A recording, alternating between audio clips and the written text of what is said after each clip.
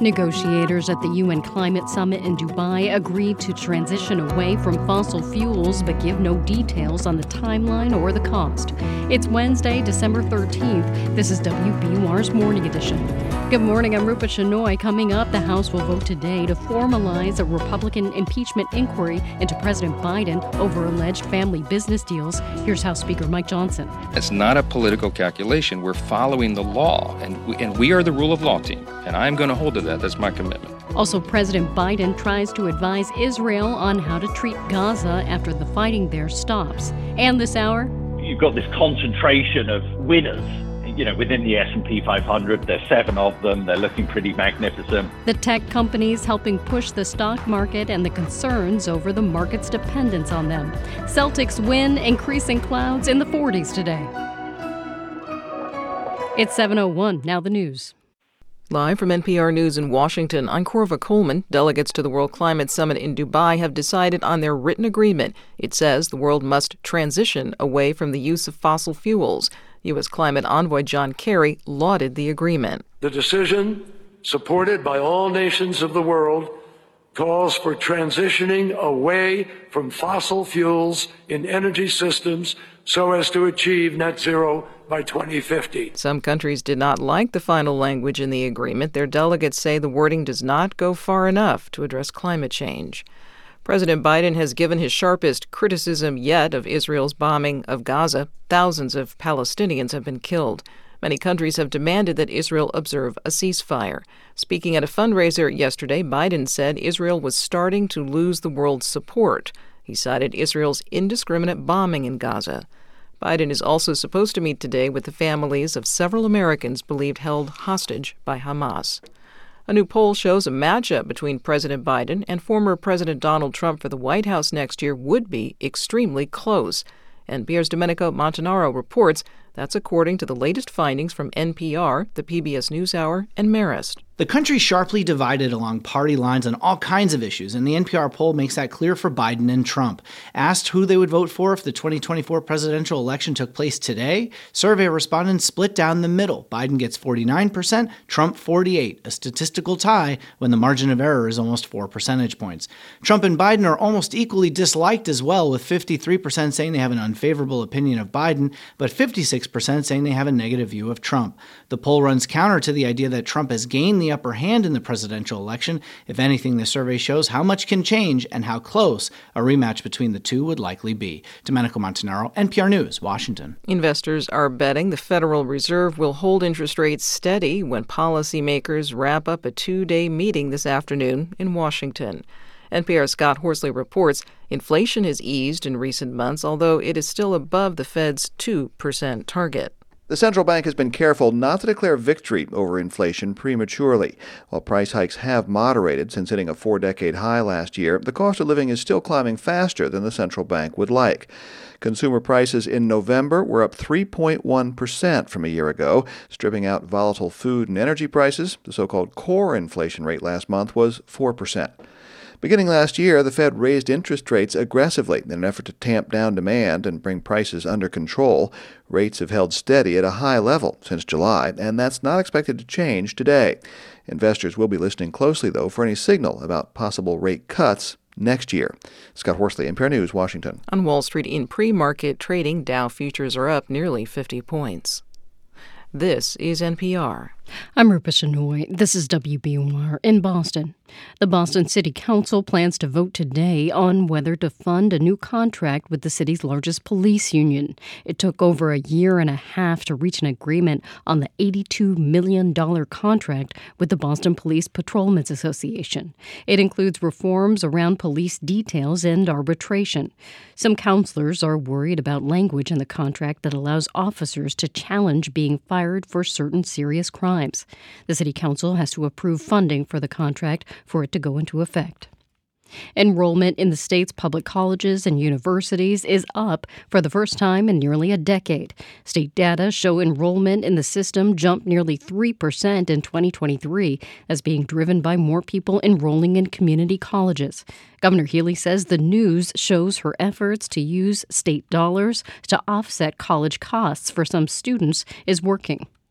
Whales across the world are suffering because of a loss of habitat, a relocation of prey, and other consequences of climate change. That's the takeaway from a new report from the Plymouth-based advocacy group Whale and Dolphin Conservation. Executive Director Regina Asmuda Silva says a familiar local species, North Atlantic right whales, are a case study in the report. They're moving to different places, and that's actually putting them at significant risk from human impact because they're moving into places that didn't have any management measures. The group is calling for efforts to re-whale the ocean. That means implementing better conservation measures that'll allow population numbers to rebound.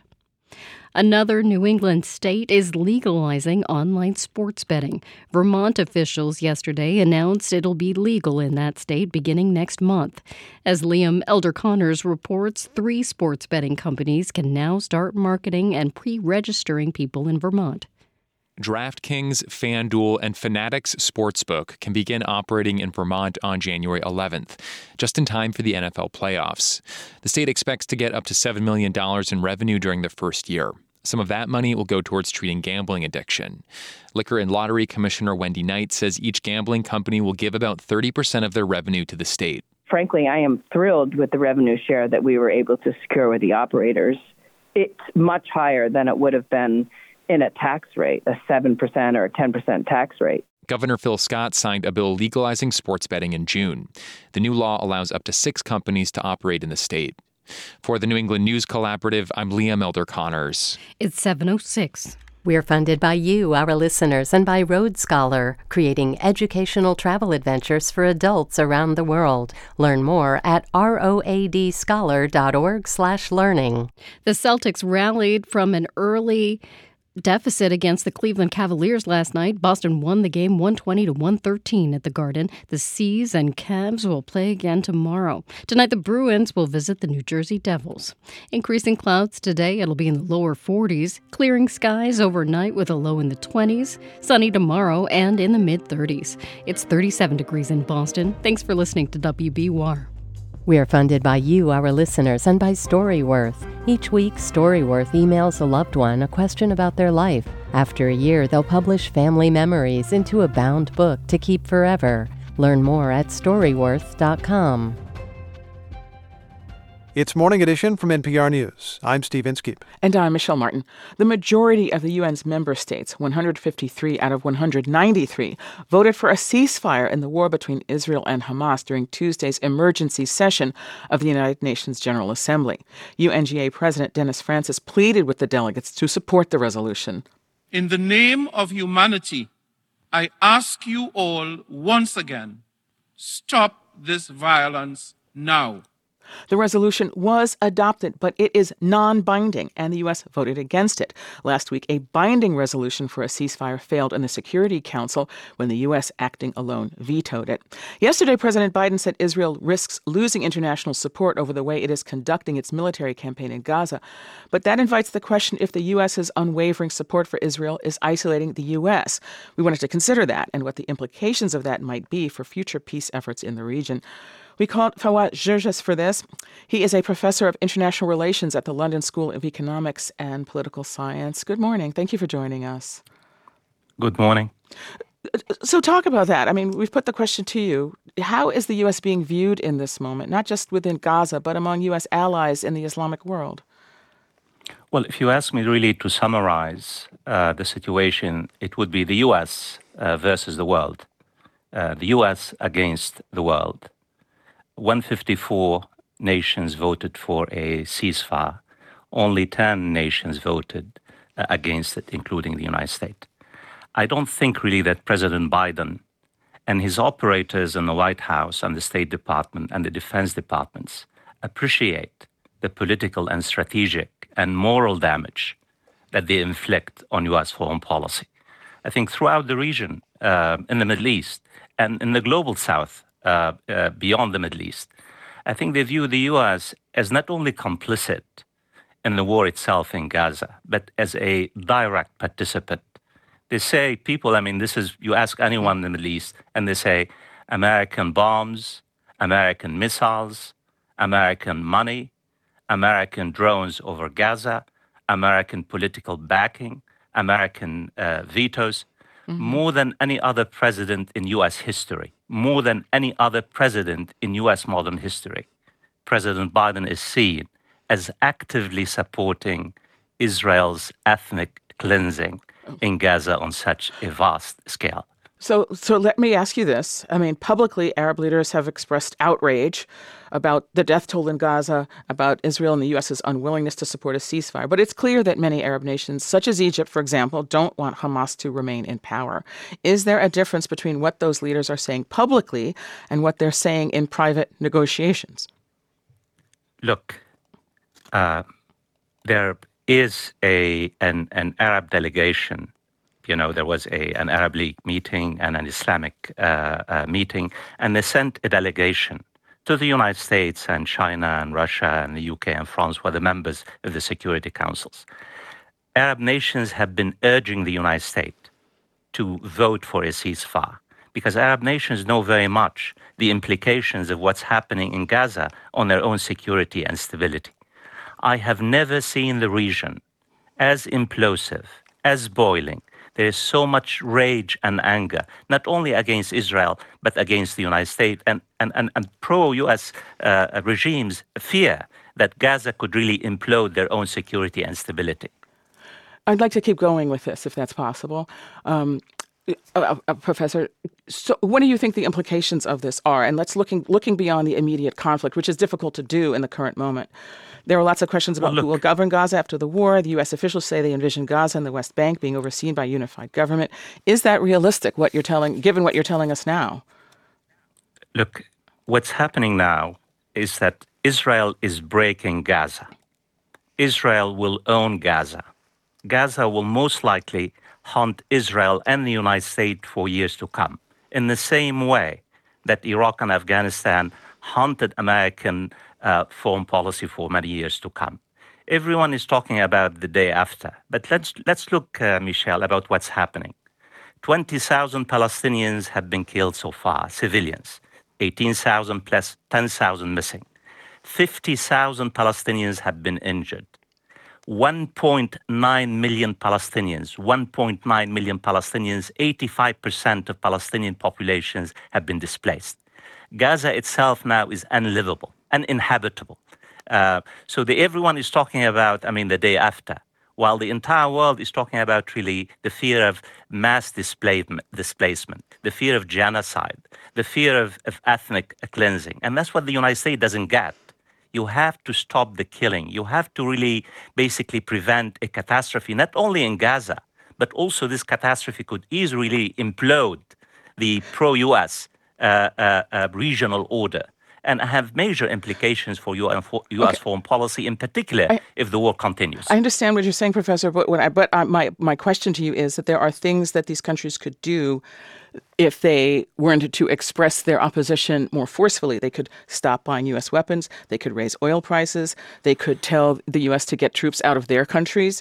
They haven't done any of those things. So what does that suggest? What does that suggest, though? Does it suggest that there's a difference between what the leadership, what the leadership believes and what the street believes? They're beholden to American foreign policy. They're dependent on American security umbrella. They don't really have the guts to really challenge American foreign policy. But what's happening also, we need to take into account that the United States is humiliating, insulting its Arab allies in the region. Whether you're talking about the Egyptians, the Jordanians, I cannot tell you what Arab officials say in private. They're terrified that what's really happening in Gaza will not remain in Gaza. And they basically say that the United States doesn't care, does not listen to them. The United States not only doesn't care about its Arab allies, it doesn't care about the world. And you're talking about 154 nations. United Nations humanitarian officials have been begging the United States. They're talking about a catastrophe, one of the greatest humanitarian catastrophes in modern times. And, we don't have time to sort of continue this further. What would you recommend that the United States do at this point? Forgive me, you only have 30 seconds. Michelle, now, in the short term, a ceasefire. The killing must stop. in the midterm and the short term, the United States should stop talking about a two-state solution and recognize Palestine as a state and accept Palestine as a member of the United Nations. Let's not really pay lip service to the idea of two-state solution. Let's really activate this particular idea. We have to stop it there for now. Fawaz Gerges is a professor of international relations at the London School of Economics and Political Science. He's the author of a number of books about the Middle East. Professor, thank you for sharing these insights with us. House Republicans have spent months on a presidential impeachment investigation. They found no direct evidence of wrongdoing by the president. But that doesn't match the picture painted in conservative media, and now the House prepares to move forward with an impeachment inquiry. Lawmakers say it's about corruption and political influence peddling. House Speaker Mike Johnson told reporters yesterday that this is the only way forward. We've come to this impasse where following the facts where they lead is hitting a stone wall because the White House is impeding that investigation now. They're not allowing witnesses to come forward and thousands of pages of documents. So we have no choice. NPR congressional reporter Eric McDaniel is with us here in Studio 31 in Washington, D.C. Eric, good morning. Hey, Steve. Why are Republicans voting now? Good question. After all, like you guys mentioned, they've been investigating for months. Johnson says this is about legal leverage. Republicans want records the president hasn't turned over. The White House has cited a lack of a formal vote on an impeachment inquiry, and Republicans want to talk to some people who've been ignoring them. But Johnson is also under tremendous political pressure to moving ahead on impeachment from hardliners, by which I mean the most ideological, often anti-compromise set of Republicans. And since Johnson's been unable to do the other seemingly impossible thing that those folks want, namely uniting Republicans behind huge spending cuts with socially conservative policy writers, this is a way to maybe secure a win and impugn Biden at a time when the face of the Republican Party, Donald Trump, faces criminal charges across the country in connection to, among other things, attempting to subvert the results of the 2020 presidential election. Okay, so he can't deliver other things. He can perhaps deliver an impeachment inquiry, but what do Republicans at least allege the president did? So let me say again, there is no direct evidence that implicates President Biden in any wrongdoing. But the substance of the allegation is that late into Biden's tenure as vice president and after he left office, his son Hunter, who did give up a lucrative lobbying career when his dad became vice president, was served on the board of directors for a Ukrainian oligarch's energy company, helped a Chinese energy company, both for $1 million plus payouts. Republicans say the younger Biden appears to have been selling influence or the appearance of influence and allege so far, again, without direct evidence, that Biden was somehow involved. How is the White House responding? Well, they categorically deny any allegation that Joe Biden did anything illegal or even improper. They say GOP investigators have access to tens of thousands of pages of financial records, thousands of pages of reports from the Treasury Department, dozens of hours of witness interviews, as well as material from the FBI, DOJ, and National Archives. Republicans, though, are frustrated they haven't gotten everything they asked for. I just want to note a number of Republicans in different ways have acknowledged, we don't actually have any direct evidence against the president. And now comes this impeachment vote, and Republicans can only lose a handful of votes if they're going to prevail. Can they prevail? Maybe, maybe not. As far as I can tell, there's only one public no vote. That's Ken Buck of Colorado. And Republicans have a 3-seat majority if everyone shows up to vote. So this is going to be a tough ask for folks who are in really competitive seats. The context, though, is that this is a vote on the inquiry, not a vote to actually impeach the president. And that might give folks a way to say, look, there's enough suspicious activity here to keep digging. And that's why I voted to support the investigation. In any case, this investigation, I guess, would continue into the election year of 2024. Right. So they've already been investigating for months. They're supposed to continue today. As a matter of fact, the president's son, Hunter Biden, is scheduled to appear for a closed-door deposition, but the younger Biden says he only wants to testify publicly, and I don't expect that he'll show up. My understanding is that Republicans will attempt to move ahead with an actual articles of impeachment vote in January, which is also, I should say, when they attempt to keep the government funded. Okay. NPR congressional reporter Eric McDaniel, thanks so much. Thank you. This is NPR News. Thanks for starting your Wednesday with 90.9 WBUR. Coming up in 15 minutes on Morning Edition, a group of tech stocks called the Magnificent Seven have driven huge gains and made it a good year for the stock market, but there are concerns about the market's dependence on them. It's 7:19. WBUR supporters include Boston Ballet's The Nutcracker. Beloved characters and stunning dancing will enchant audiences of all ages through December 31st. Tickets at bostonballet.org. And Ocean State Job Lot. committed to fighting hunger in the Northeast by donating food to local food banks and pantries. OceanStateJobLot.com. The conflict between Israel and Hamas, deep division in Congress, and a looming election, devastation driven by climate change. These are serious times, and they require serious journalism.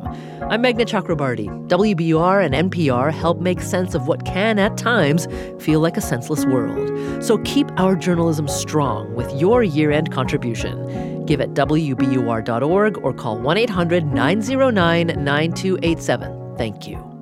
A few communities in Massachusetts are considering overdose prevention centers, even though they are illegal. Friends and families are already monitoring drug use in secret to keep loved ones alive. We'll take you to one such home today on Radio Boston. Listen at 11 on 90.9 WBUR and on the WBUR app.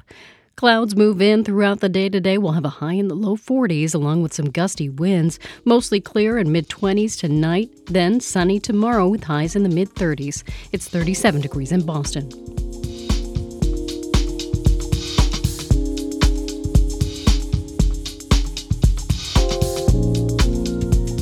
Support for NPR comes from this station and from Procter & Gamble, maker of Align Probiotic, a daily supplement designed by gastroenterologists to help relieve occasional bloating, gas, and abdominal discomfort. More at alignprobiotics.com. From Melville Charitable Trust, committed to ensuring all people have a safe, stable, and affordable home that allows them to thrive.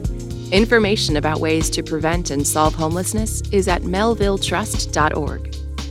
From the Cy Sims Foundation, since 1985, supporting advances in science, education, and the arts towards a fairer, more just, and civil society.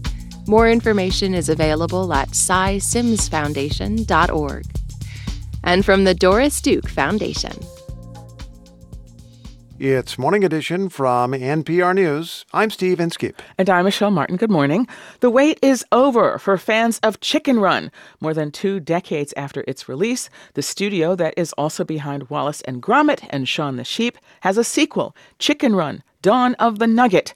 And this one features, I'll say it, even more foul play, as NPR's Elizabeth Blair tells us. If you're not familiar with the first one, Chicken Run was a spoof of the 1963 movie The Great Escape.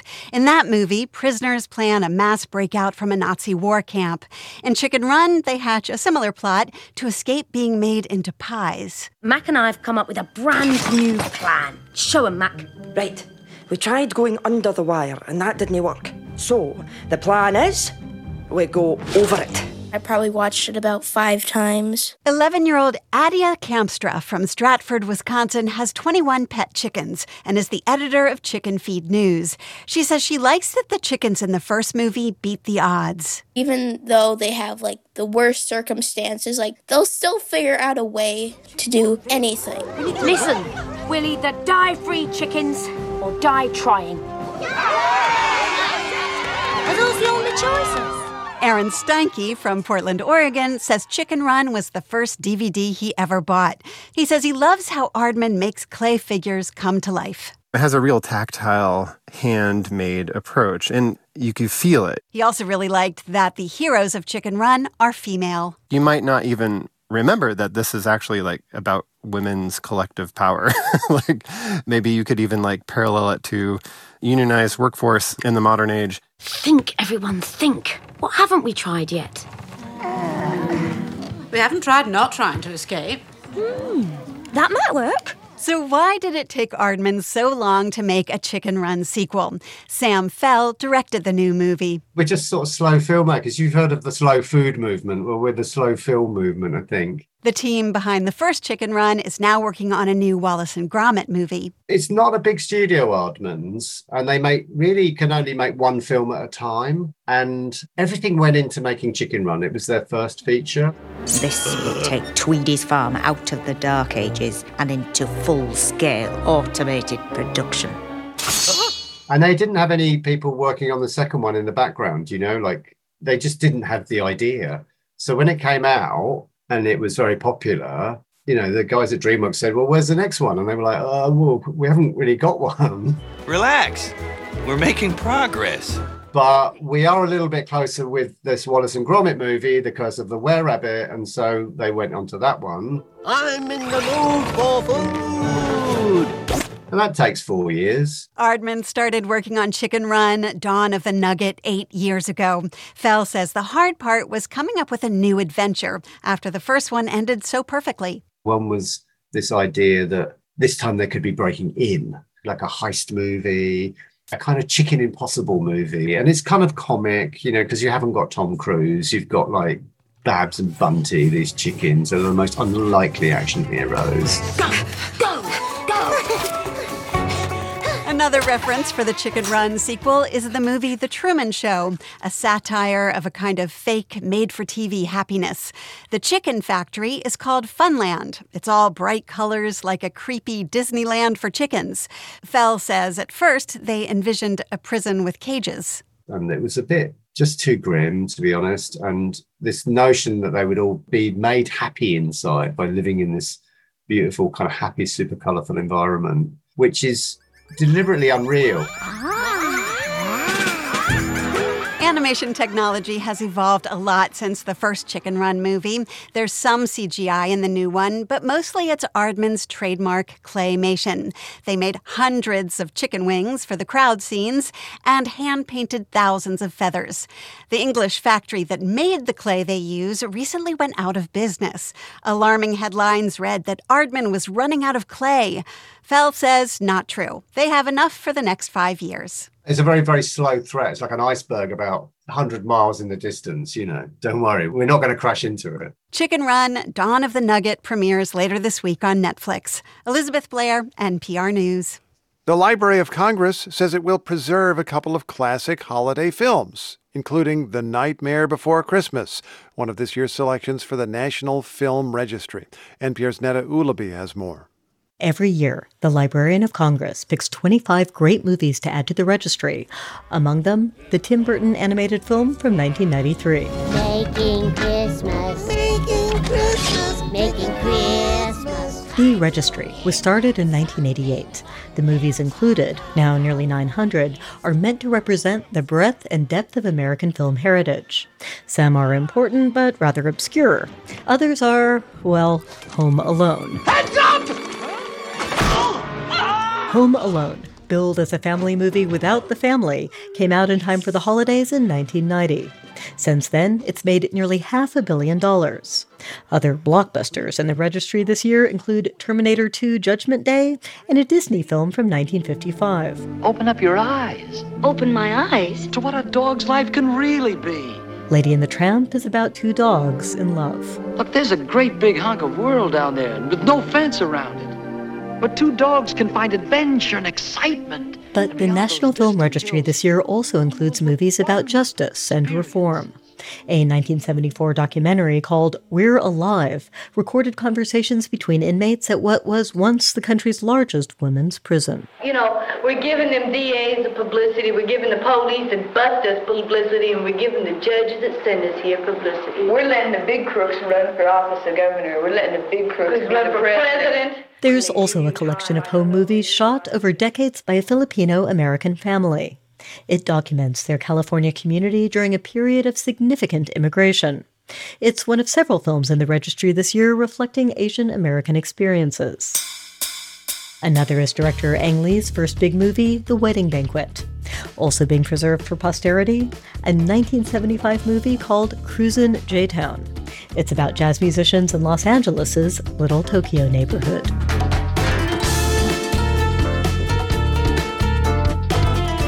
Netta Ulaby, NPR News.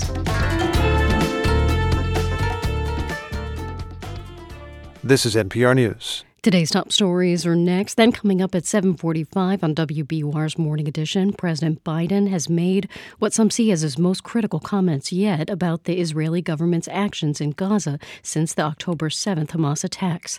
It's 7:29. We're funded by you, our listeners, and by the Peabody Essex Museum, presenting As We Rise, photography from the Black Atlantic. This compelling compilation of works explores Black identity, community, and power. Closes December 31st. More at PEM.org. and the International Institute of New England, welcoming and supporting refugees and immigrants in the community for more than a century. IINE.org.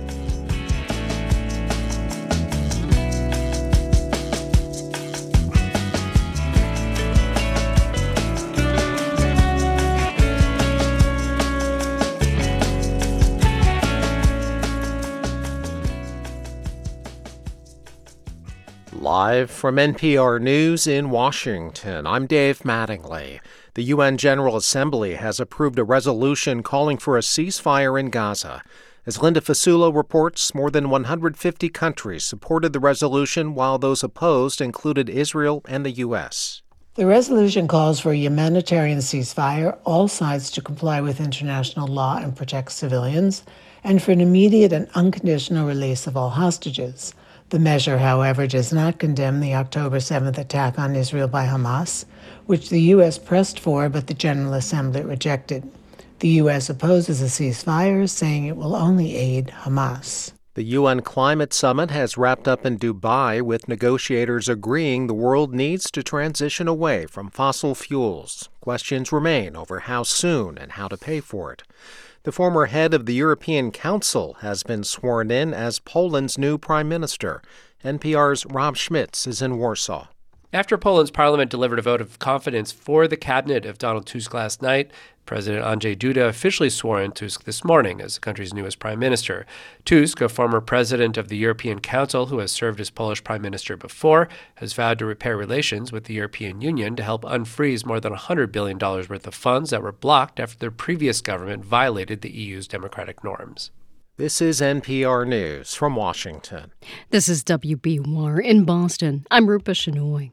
Massachusetts needs more special education instructors. Now a new program at Merrimack College seeks to address that need by training paraprofessionals in Haverhill to become teachers.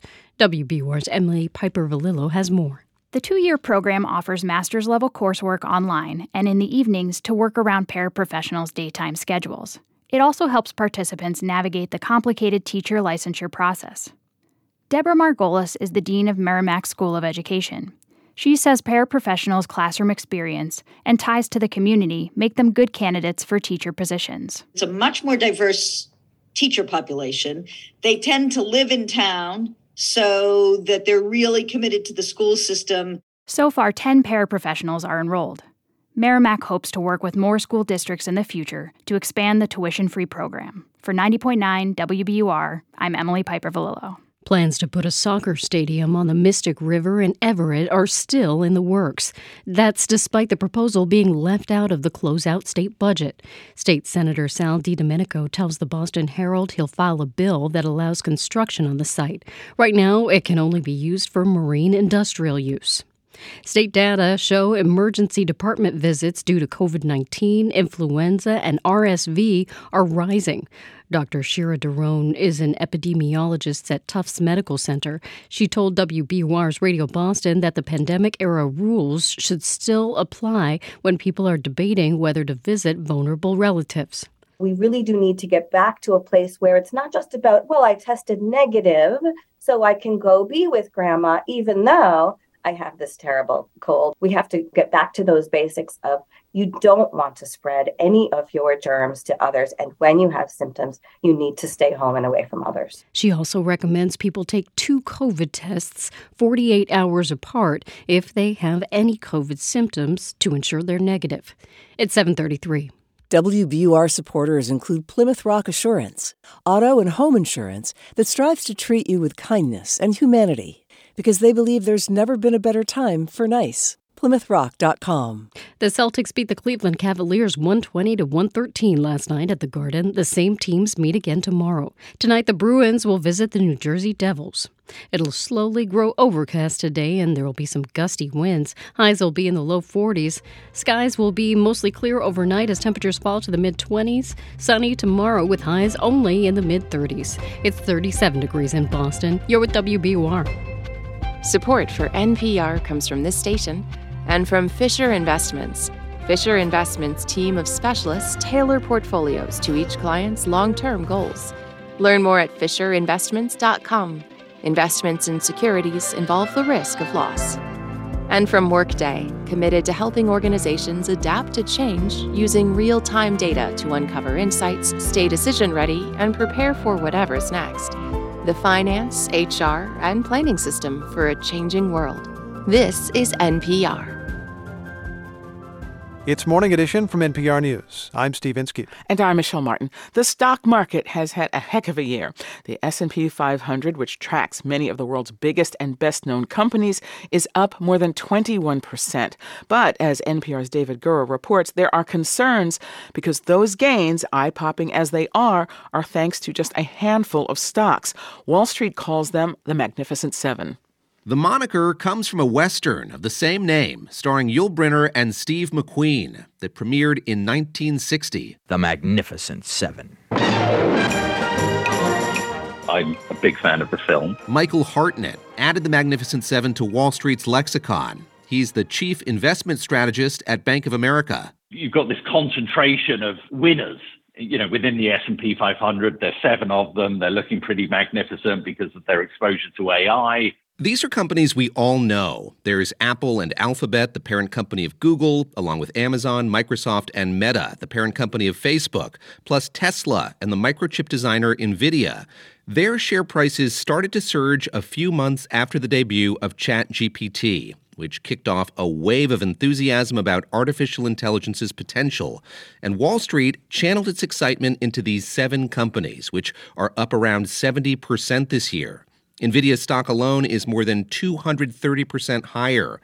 And CEO Jensen Huang told investors on NVIDIA's most recent earnings call that this is just the beginning.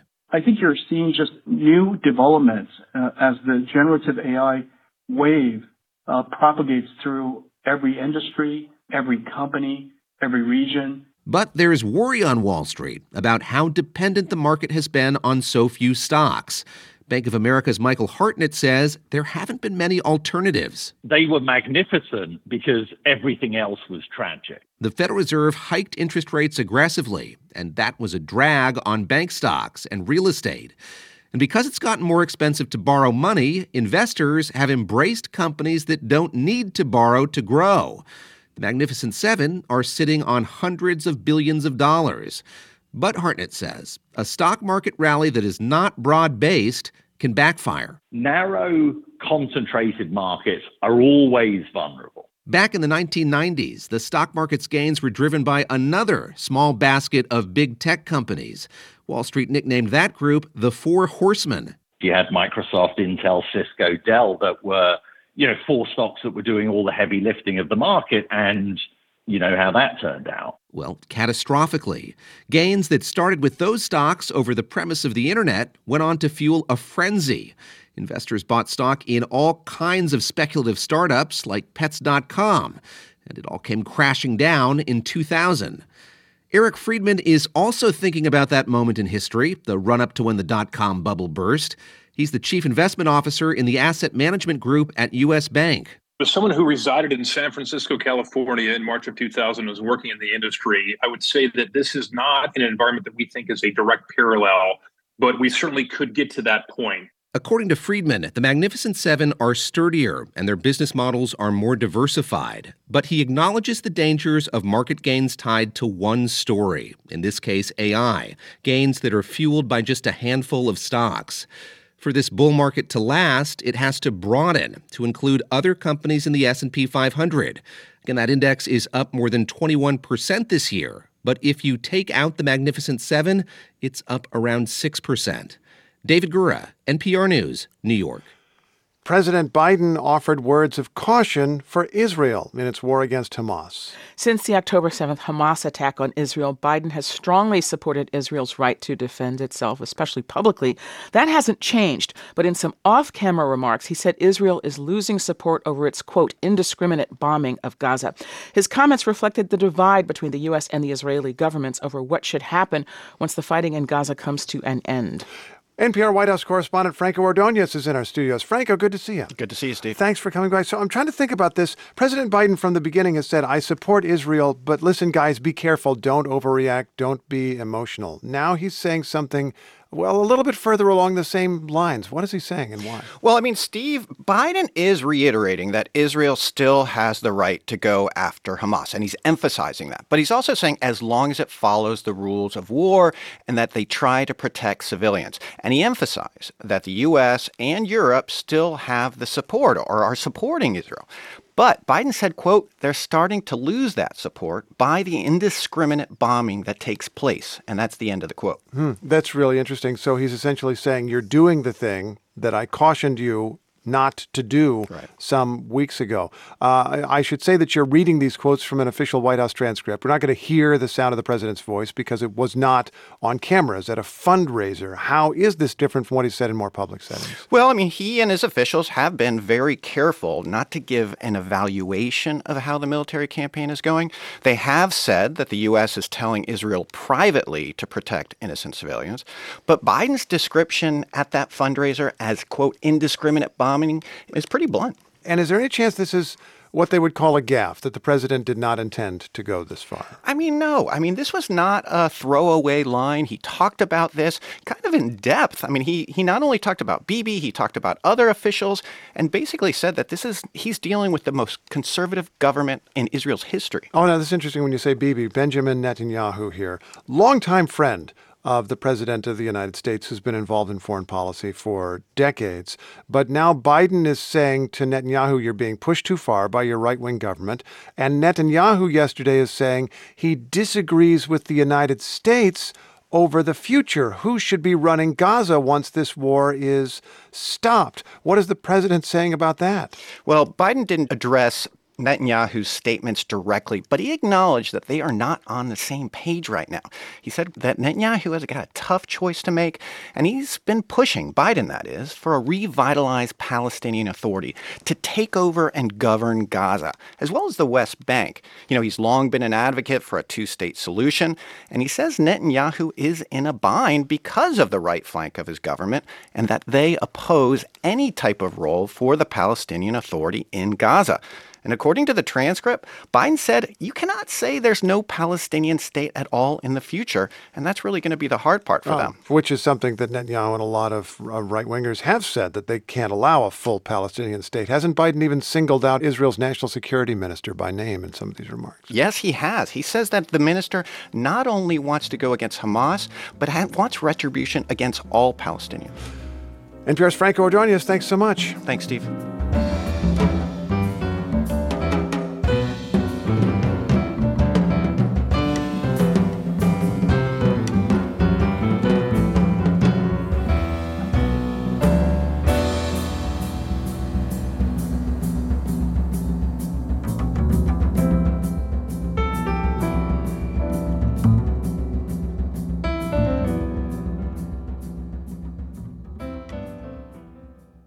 This is NPR News. Coming up at the top of the hour here on WBUR's Morning Edition, the president of the American Council on Education discusses the rights and limits to free speech on college campuses amid heightened tensions over the Israel-Hamas war.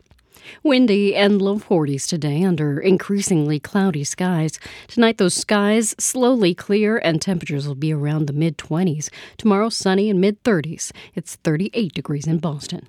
We are funded by you, our listeners, and by Sincere Foundation, which supports organizations that provide food security, housing stability, and safe spaces, and envisions a future where everyone has the opportunity to celebrate, recognize milestones, and honor memories. Sincere Foundation. Learn more and see if your program qualifies at sincere.com. About 60 registered nurses in the greater Boston area could soon go on a 2-week strike. The healthcare workers with the Visiting Nurses Association of Boston unanimously approved the strike this week. Those nurses are asking for pay and staffing increases. The union says both are needed to address a growing complexity of care for patients receiving treatment at home. A gene editing startup in Watertown is getting to work thanks to $213 million in new funding. Leaders at Tome Biosciences hope to develop technology to treat everything from rare to common diseases by inserting additional genetic information into a person's DNA. Tome has already used the funding to hire 140 employees at its Watertown labs. Regulators in Maine are considering a move to drastically limit the sale of new gas-powered vehicles. If approved, the rule would require more than 80% of vehicles sold in the state to be considered zero emissions by 2032. Advocates say it would help Maine meet its climate goals. Massachusetts and Vermont have also passed similar measures. It's 7:44.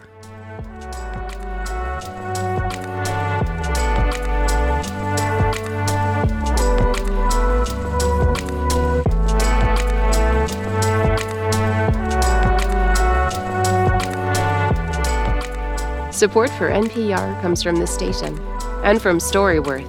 Each week, Storyworth emails a loved one a question about their life. After a year, they'll publish family memories into a bound book to keep forever. Learn more at storyworth.com.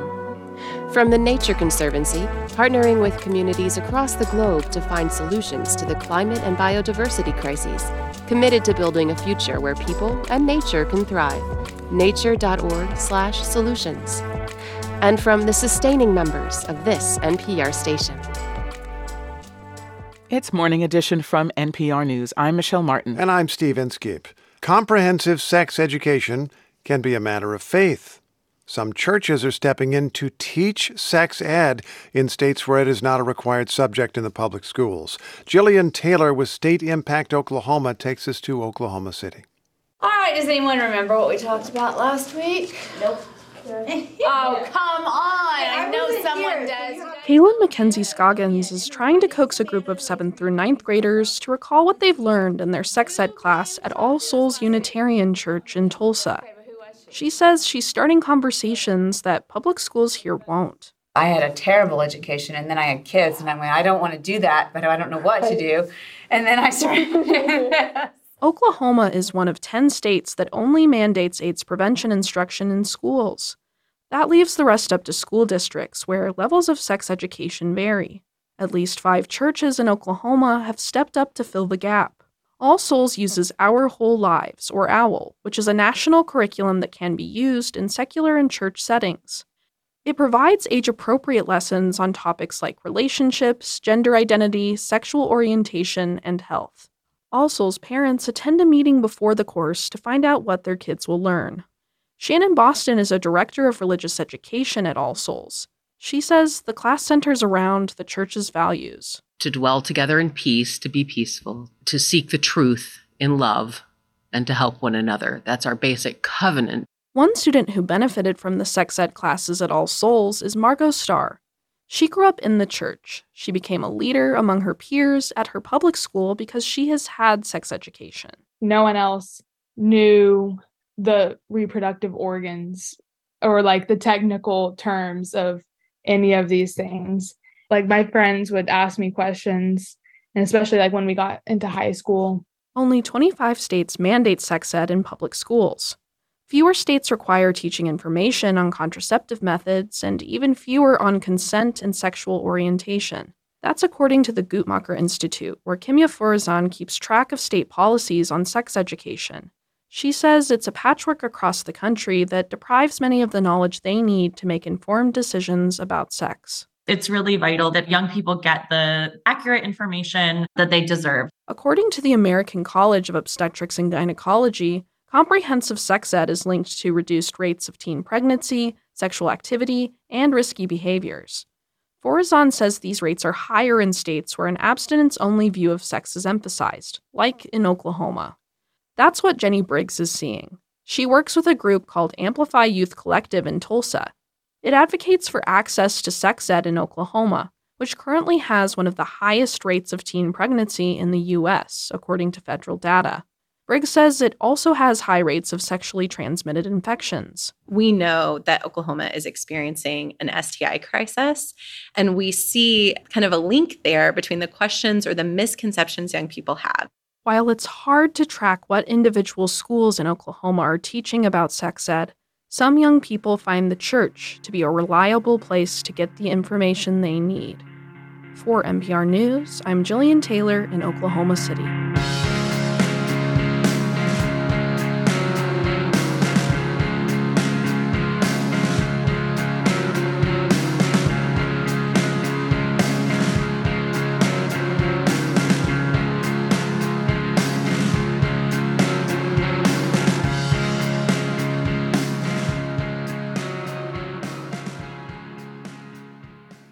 This is NPR News.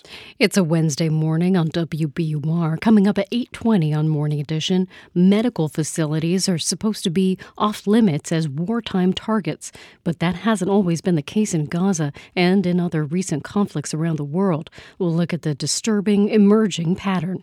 It's 7:49. We're funded by you, our listeners, and by Kaiba, providing technology solutions to government agencies in the health and human services space. Kaiba, KYYBA.com. And the Elliott Hotel, a luxury boutique hotel in Boston with uni restaurant and sashimi bar for holiday parties and weekend getaways. ElliotHotel.com. I'm Robin Young. When chef, author Clancy Miller first entered the food world, she knew very little about other Black women who preceded her. Now in her For the Culture, she tells their stories. Lena Richard had a television show, a cooking show, more than a decade before Julia Child. That's Here and Now. Listen today at noon on 90.9 WBUR. Here's a look at some of the stories we're following this Wednesday morning. President Biden plans to meet today with the families of American hostages held by Hamas. The COP28 climate summit in Dubai ended in a first-of-its-kind agreement for nations to transition away from fossil fuels. And the Federal Reserve is expected to hold interest rates steady during its meeting today. Stay up to date on the news all day here on 90.9 WBUR and on the WBUR app. We're funded by you, our listeners, and by Real Women Have Curves at ART. This holiday season, see the empowering new musical about life's unexpected curves. Now playing, amrep.org. It'll slowly grow overcast today and temperatures will rise to the low 40s, clearing overnight in the mid-20s, only in the mid-30s tomorrow, but it'll be sunny. It's 38 degrees in Boston. This is Morning Edition from NPR News. I'm Michelle Martin. And I'm Steve Inskeep. A Pacific island nation is hoping the United States keeps up its end of a bargain. The Federated States of Micronesia want Congress to keep up payments as part of a long-term security arrangement. And that payment, like so much else, is delayed by the broader dysfunction in the House of Representatives. This week we called Federated States President Wesley Simina, whose nation consists of about 600 islands, nearly all of them tiny. Is it fair to say there is far more water than land in the Federated States of Micronesia? Yeah, that's a very fair statement. Yes, we can say you can say that. We are mostly ocean. These Pacific islands are remote, yet attracted the interest of colonial powers for centuries. Spain once claimed them, and then Germany, and then Japan. And when Japan lost World War II, the United States took charge under a mandate from the United Nations. The Federated States eventually gained their independence, but signed what's called a Compact of Free Association with the U.S. We agreed that we will forego some of our powers, especially in the defense and security aspects, to the United States in return for the United States to assist us economically. Do you mean to say that the United States directs your defense and security matters? Yes, that's the reality of it. We gave the United States what we call a perpetual right to have access to our islands through its defense and military activities. And it can also deny third countries access and use of our territory. I think you're saying that if the United States needed a military base on one of your islands in its competition with China, for example, that the FSM would need to be open to that. And at the same time, if China came to you and said, we would like to set up a military base, the United States could veto that. Is that correct? That is basically correct, yes. We will allow U.S. access and use of our territory or islands and oceans. But if a third country wanted to come in and use our islands for military purpose or any other security or defense type of purpose, the United States can deny that on our behalf. So this agreement, the one that Congress is due to fund but has not yet, is part of the informal American empire, in which the U.S. does not rule but does keep watch over its interests and keeps out other powers. Lately, that includes the great power on the far side of the Pacific. President Simina says China has come calling. We've been enjoying our relationship with China and especially our relationship with the U.S. We can understand the geopolitics that are going on, but our hope is to be a peacemaker. That will be someone who can also help diffuse things. And at the same time, I'm curious if China makes an effort to exert influence in your country. If you're talking about military influence, no, they haven't done that. In fact, we have made it clear to them that we have a clear agreement with the United States which governs our security and defense. But we have been very grateful to the PRC for their effort in assisting us in other economic and social development programs and projects, and they've been very forthcoming on those. If I visited your country, what is a project I might see that is Chinese funded? Oh, you will see some public administration buildings. You will see some roads, docks, bridges, those kind of projects that the U.S. didn't see fit to finance. Mr. President, how much, if at all, do you worry about getting caught up in the conflicts of your part of the world? We are definitely worried, if you have to ask me. And that's because, being a small country in the middle of this region where all this rivalry is going on, we're worried that things can get out of control. But at the same time, we're very thankful that we've seen the leaders of those giants, U.S. and China, getting together, meeting. We hope that those kind of dialogues will continue so that peace will prevail in our region. Mr. President, it's been a pleasure talking with you. Thank you so much. Well, thank you so much for this opportunity. Wesley Simina, President of the Federated States of Micronesia. He's hoping Congress eventually approves an increase in aid to his country under an agreement that gives the U.S. influence there. It's the time of year when many people give gifts to each other, and traditionally, they also give their time, usually to help people less fortunate. But volunteering is on the decline. And while you might think that's because of the pandemic, research shows that trend started even before. From the early 2010s to the mid-2010s, roughly, we started to see slight declines in the national volunteering rate every year. So that was the trend, and then COVID made it harder for organizations to find helping hands, according to Nathan Dietz at the University of Maryland's Do Good Institute. Some people might fall out of the habit of getting together and doing things in person with other people. And many organizations, in terms of volunteering, that's about the only type of volunteer opportunity they offer. That's something that James Coleman says he is seeing in Chicago. Almost to the point of it being non-existent, except primarily from church members that are supporting an organizational mission. Coleman is a pastor and the director of community wellness at the Westside Health Authority. COVID really took away a lot of engaging in general, right? Let alone civic engagement. His organization helps small businesses grow and helps people to find jobs. And he says fewer volunteers says something about America at large. People are under pressure. They're seeking to survive for themselves. So the focus isn't on uplifting others, it's on day-to-day living. Professor Dietz at the Do Good Institute says people also need a reason to keep volunteering. I think if you give the volunteers a meaningful experience and show them that the work that they're doing really is important to the organization, really does help meet the needs of people in the community. Give them a volunteer experience that is well organized, well conceived, well designed, and well managed, then people will want to come back. That's Pastor Coleman's experience in Chicago. As you give, it's an opportunity to grow, to receive gratification from helping other people.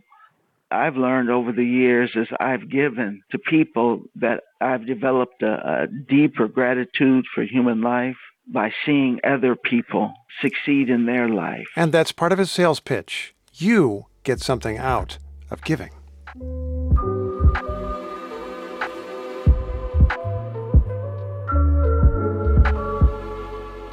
It's Morning Edition from NPR News. I'm Steve Inskeep. And I'm Michelle Martin. We're funded by you, our listeners, and by Fidelity Investments, reminding you it's never too early to start saving for your child's future.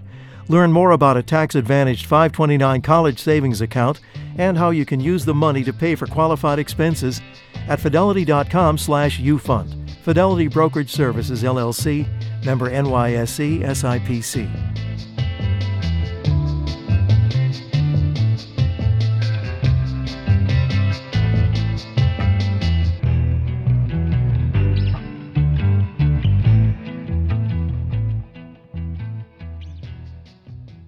I'm Chief Content Officer Victor Hernandez. This is 90.9 WBUR FM Boston, 92.7 WBUA Tisbury, and 89.1 WBUH Brewster.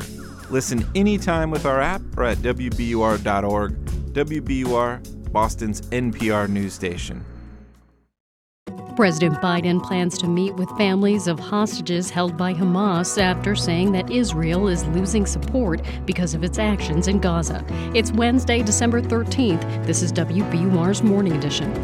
Good morning, I'm Rupa Shenoy. Coming up, UN climate talks in Dubai have wrapped up with the first ever agreement for nations to transition away from fossil fuels. Critics, though, say it doesn't go far enough. Also this hour, for the first time in the U.S., Alabama will use nitrogen gas to execute a prisoner, but says it can't ensure the safety of witnesses.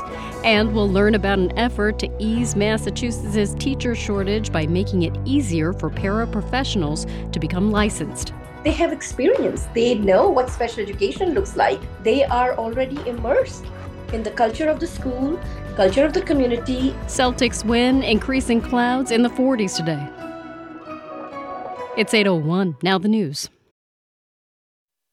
Live from NPR News in Washington, I'm Corva Coleman. Negotiators at the UN Climate Conference in Dubai say they've reached a final agreement. They claim it marks the beginning of the end of the fossil fuel era.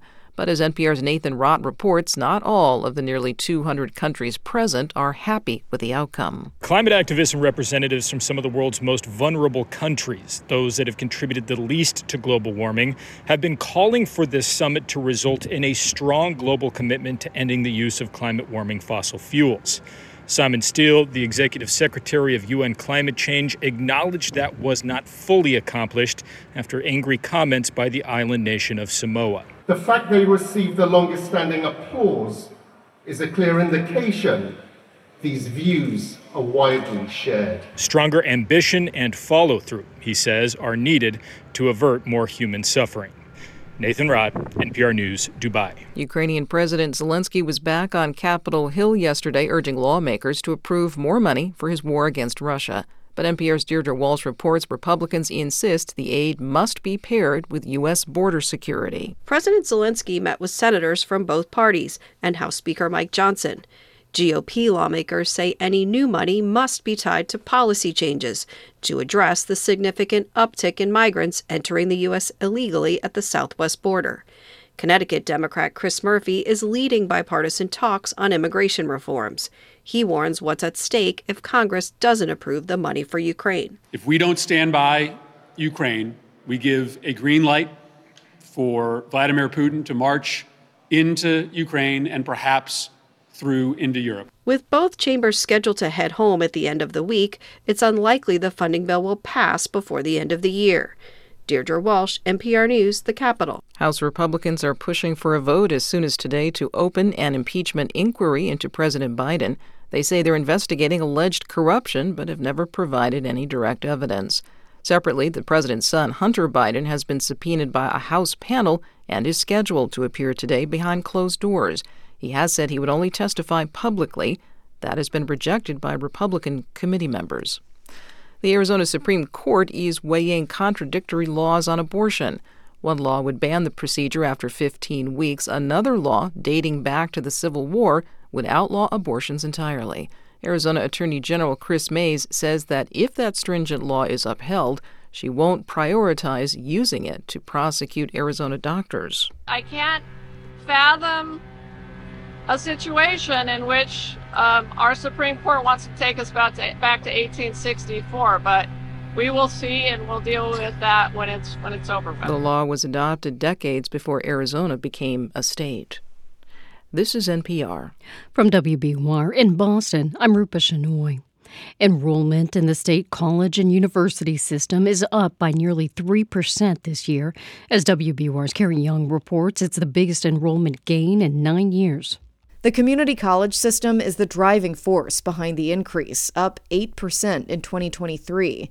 Nate McKinnon, the executive director of the Massachusetts Association of Community Colleges, says the news is heartening after years of declined interest in higher education. The fact that you then fast forward a few years and community colleges are seeing a big increase shows that there is a understanding that some post-secondary education is really important.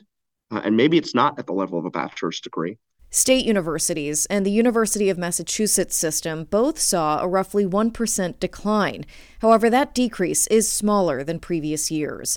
For 90.9 WBUR, I'm Carrie Young. The Boston City Council today plans to take up the new contract with the city's largest police union. Mayor Wu and the Boston Police Patrolmen's Association reached the 5-year, $82 million contract earlier this month. Some councilors are worried about language in the contract that allows officers to challenge being fired for certain serious crimes. The contract needs to be approved by the City Council before it can go into effect. UMass Lowell today announces a settlement agreement with a former baseball player who accused the team's coach of racist behavior. Cedric Rose filed a federal civil rights complaint over the behavior of longtime coach Ken Herring. Herring ended up resigning. Rose's attorney tells the Boston Globe the settlement deal will help protect players, train coaches on equity issues, and includes financial compensation. The National Guard got its start here in Massachusetts on this date 387 years ago. Retired Brigadier General Leonid Kondrachuk served as the U.S. National Guard's chief historian for 15 years. In Massachusetts, we have 3 regiments and a battalion that date back to December 13th, 1636. What I tell people is these regiments are not only the oldest regiments in the U.S. Army, but among the oldest regiments in any army in the world. Later this morning, Governor Healy will swear in the head of the Massachusetts National Guard for another term. It's 8:06. We're funded by you, our listeners, and by Loomis Sales, investing in the physical and emotional health of young people, and proud to support the Boys and Girls Clubs of Boston's performing arts programs in Roxbury, Dorchester, and Mattapan, offering opportunities for movement, dance, drama, and music, helping young people build resiliency and self-esteem. The Celtics topped the Cleveland Cavaliers last night at the Garden. The final was 120-113. The same teams meet at the Garden again tomorrow. The Bruins are back in action tonight as they visit the New Jersey Devils. Increasing clouds today. It'll be in the lower 40s. Clearing skies overnight with a low in the 20s. Sunny tomorrow and in the mid-30s. It's 39 degrees in Boston. Thanks for listening to WBUR. WBUR supporters include Neon with Ferrari, Michael Mann's film about Enzo Ferrari fighting to save his empire, his family, and win the biggest race of his career, with Adam Driver, Penelope Cruz, and Patrick Dempsey. Opens in theaters Christmas Day. It's Morning Edition from NPR News. I'm Steve Inskeep. And I'm Michelle Martin. Republicans are campaigning this year on lots of ideas. Some of them are in line with the opinions of most Americans, but others, well, are not. The latest NPR PBS NewsHour Marist poll tested some of these policy prescriptions for hot-button issues, ranging from abortion rights and gender identity to foreign aid and the national debt. NPR senior political editor and correspondent Domenico Montanaro is here with us to talk us through some of these findings. Good morning, Domenico. Hey, and we're going to get through them all. All right, let's do it. All right. You know what? I want to start with abortion because this is an issue that has just really roiled politics since the Supreme Court overturned Roe v. Wade. Republicans have largely been on the losing end as conservative-led states, so-called red states, have been rolling out these more and more restrictive bans, which is, the one in Texas, for example, has been very much in the news. So what did our poll find? Well, number one, banning abortion after 6 weeks just is not popular. Only 39% of people said that they agree with that. But a majority of Republican voters say that they do want that. And that's put a lot of Republican candidates running for president in a bit of a box. I mean, on the other hand, almost 6 in 10 Democrats in the poll say that they're in favor of abortion being legal up to 24 weeks or at any time during a pregnancy. Overall, only 37%, though, say that they agree with that. The reality here, though, is that Republicans are the ones in the hot seat on this issue because so many Republican-run states, like you said, are pushing restrictive bans. So, all right, let's go to gender identity and immigration. Those are two other things that we hear a lot about on the campaign trail. They fire up the Republican base. Let's take those separately, and let's start with the gender issue. What did our survey find there? Well, 6 in 10 say that whether someone is a man or a woman is determined by the sex they were assigned at birth. Overwhelming majorities of Republicans and independents say they believe this, but there's a huge split here because 2/3 of Democrats say gender is not necessarily determined by birth. So Republicans start with something of an advantage politically on this issue, but they can risk going too far. When we polled about this over the summer, we found that most people don't want to completely close off access to gender transition-related health care. It's just a matter of what at what age that care should be made available. And what about immigration? Yeah, 54% say to finish the border wall, but there's a line for Republicans here too, because let's look at the issue of birthright citizenship, for example. Here's Ron DeSantis at a press conference in June at the southern border calling for an end to it. This idea that you can come across the border 2 days later, have a child, and somehow that's an American citizen. That was not the original understanding of the 14th Amendment. But our poll found that most people disagree with him on that. Almost 2/3 in the poll say that they want birthright citizenship to continue, even for children of immigrants in the U.S. illegally. So let's go to government spending now. That's something that, we tend to hear a lot about during debates and also lawmakers on the Hill. What do the polling say about how Americans say they want their tax dollars spent? Well, one big takeaway, Social Security is still a third rail in American politics. And we asked about how people would prefer to cut into the national debt, which is now approaching $34 trillion. 62% said that if they had to make a choice, they'd rather raise taxes and fees before touching Social Security and Medicare, even though, as we know, entitlements make up roughly half the federal budget. Oh, wow. So no easy solutions there. And what about funding for war fighting in Ukraine and Israel? Any agreement there? Not really. 54% of Republicans say that they would send money to Israel, but only 31% of them want to fund Ukraine. On the flip side, 2/3 of Democrats support aid for Ukraine, but less than half support funding for Israel. And of course, this comes on the heels of Ukrainian President Zelensky trying to lobby lawmakers in Washington yesterday. But finding agreement here is not going to be easy. I mean, we heard Republican senators very skeptical of even Zelensky's visit. Well, yeah, that's an understatement. All right, Domenico, thank you. That's NPR's Domenico Montanaro. For more on this poll out today, you can read Domenico's analysis on npr.org. All right, we now know the aftermath of a congressional hearing on campus speech. The president of Harvard will keep her job, receiving resounding support from the university. The head of the University of Pennsylvania is out. Lawmaker Elise Stefanik had pressed Liz Magill on whether an extreme statement would violate university codes of conduct. At Penn, does calling for the genocide of Jews violate Penn's rules or code of conduct? Yes or no? If the speech turns into conduct, it can be harassment. Yes. I am asking specifically calling for the genocide of Jews. Does that constitute bullying or harassment? If it is directed and severe or pervasive, it is harassment. So the answer is yes. It is a context-dependent decision. The absence of a yes or no answer appears to have been a factor in Magill's resignation. Ted Mitchell is following all of this. He is president of the American Council on Education, which weighs in on these matters. Good morning, sir. Good morning, Steve. What does this episode reveal about the rules for speech on campus as opposed to anywhere else?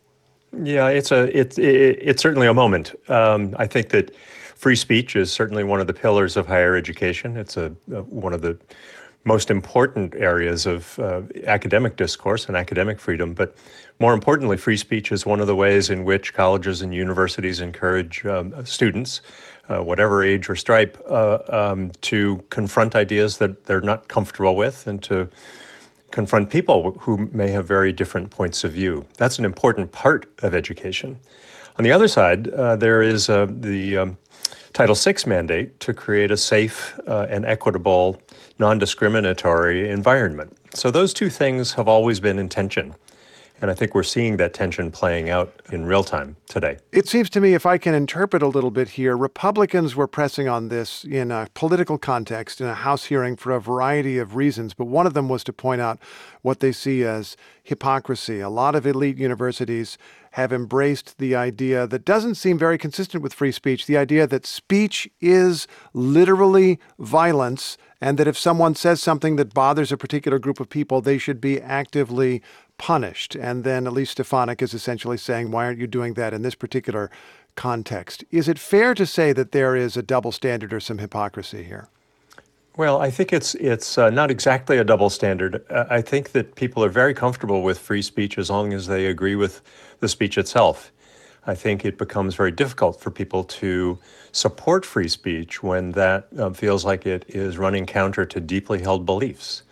And I think that back and forth happens on the left, it happens on the right, and we've seen that over the last several years on college campuses in America. And Steve, I want to emphasize there are guardrails, and certainly there is speech that pushes up against those guardrails, and institutions have to be protective of their students' safety. On the other hand, this is part of what we expect from our higher education system, is we expect the raucous confrontation between different idea sets to help people really learn and challenge themselves. I'm going to ask you a hard, perhaps unfair question, but you're the expert here, so maybe you'll have an assessment. What if you were in that congressional hearing and asked that question just a little bit differently? Should something like calling for the genocide of Jews be against a university's code of conduct, and can it legally be against the code of conduct? Yeah, and I don't want to reproduce the hearing, Steve, but I think that the place to start with an answer to that is yes. And then it becomes more complicated in the adjudication, in the details, in the gathering of facts and evidence. But I think that on its face, statements supporting genocide are themselves very, very harmful. And then I guess you have to follow up when you say everything else, the details. It's how do you approach that? How do you punish it or address it, given that there is a First Amendment in this country? That is the issue that universities face? Exactly so. And again, going back to my general sense that over time this has been a tension between these two things, and it's there are lots of attempts, and speech codes are one of them, to create clear, bright, permanent lines. And historically, they've just never worked. This is just something that needs to be a tension that needs to be managed, not a problem that needs to be solved. Is there a pendulum here that universities were really going after a lot of speech a few years ago, and now things are beginning to free up again? I think that that's right. I think that there's always a pendulum. It swings back and forth. It's very sensitive to whatever the social issues are, whether those are abortion and pro-life, whether those are the Dobbs decision, whether that's civil rights, or going back even farther, the whole issue of who gets to go to colleges and universities. So we're bellwethers. There's no doubt about that.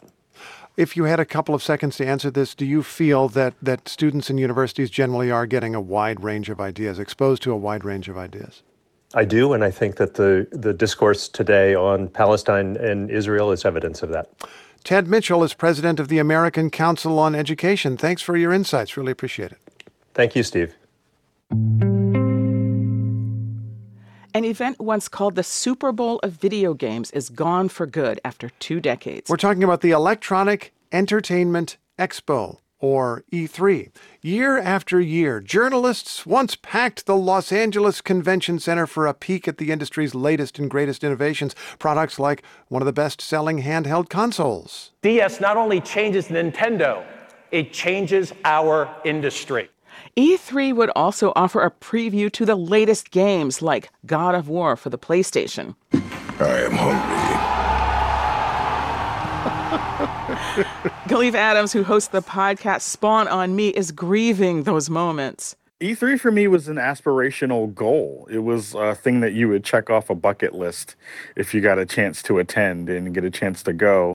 He got that chance in 2015. It was one of those moments when I got that first badge to be able to say that I was going to attend. That was like the first marker of you as a person in this industry who's looking to kind of plant your flag and make a name for yourself. Adams returned to the showcase multiple times over the years. You could feel the weight of the room because of the pageantry, because of all of these folks across, the gaming industry kind of knowing something big was going to happen. That was how it felt until competing events and the pandemic drained the energy. And now, for E3, the Electronic Entertainment Expo, it's game over.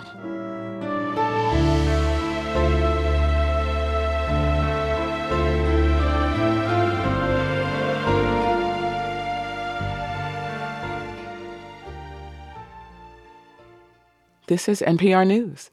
Good morning. Thanks for starting your Wednesday with WBUR. Coming up in 20 minutes on Morning Edition, and a move that many are calling historic, negotiators at the UN Climate Summit in Dubai have agreed to transition away from fossil fuels.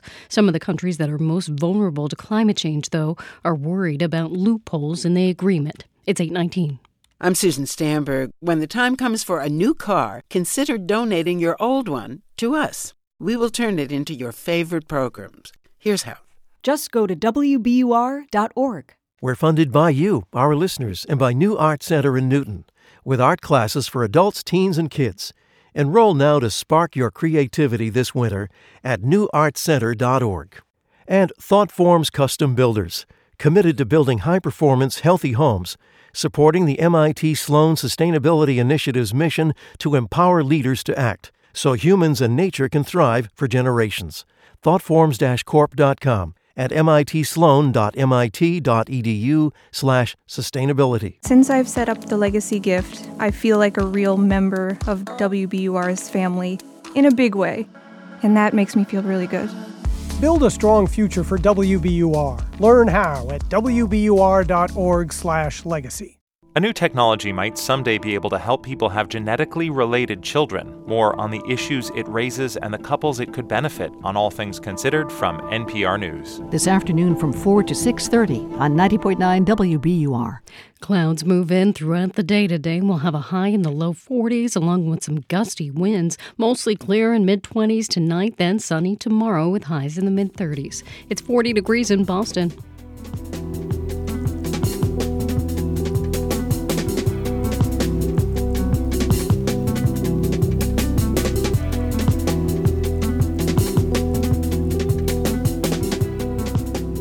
Support for NPR comes from this station and from Fisher Investments.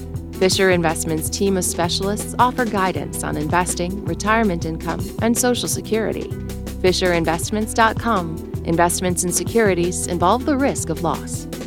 From the estate of Joan B. Kroc, whose bequest serves as an enduring investment in the future of public radio and seeks to help NPR produce programming that meets the highest standards of public service in journalism and cultural expression. And from Ooma, a cloud-based phone service for any size business with an automated virtual receptionist, video meetings, and other features to connect to customers and coworkers anywhere at ooma.com/NPR. This is NPR. On a Wednesday, it's Morning Edition from NPR News. I'm Steve Inskeep. And I'm Michelle Martin. Hospitals are supposed to be safe places of healing. But over 2 months of war between Israel and Hamas, a disturbing cascade of images has surfaced where doctors and patients are in constant crisis and under siege. Despite the fact that international humanitarian law is written to protect healthcare in wartime, attacks on medical systems have reached record highs. NPR's Ari Daniel has more. In Gaza, healthcare has been entangled in the war, fighting in and around hospitals. Doctors and their patients have been killed. The dust hasn't even begun to settle, so it's hard to know yet which attacks have been intentional, which ones could have been avoided. But elsewhere, in other conflicts, the picture is more clear, and it's dark, the intentional targeting of hospitals and medical staff. Take Syria. During that country's ongoing nearly 13-year civil war, hundreds of deaths have been caused by attacks on healthcare. Mohammed Al-Abdallah directs the Syria Justice and Accountability Center. Let me see. I'll use the 2013 example.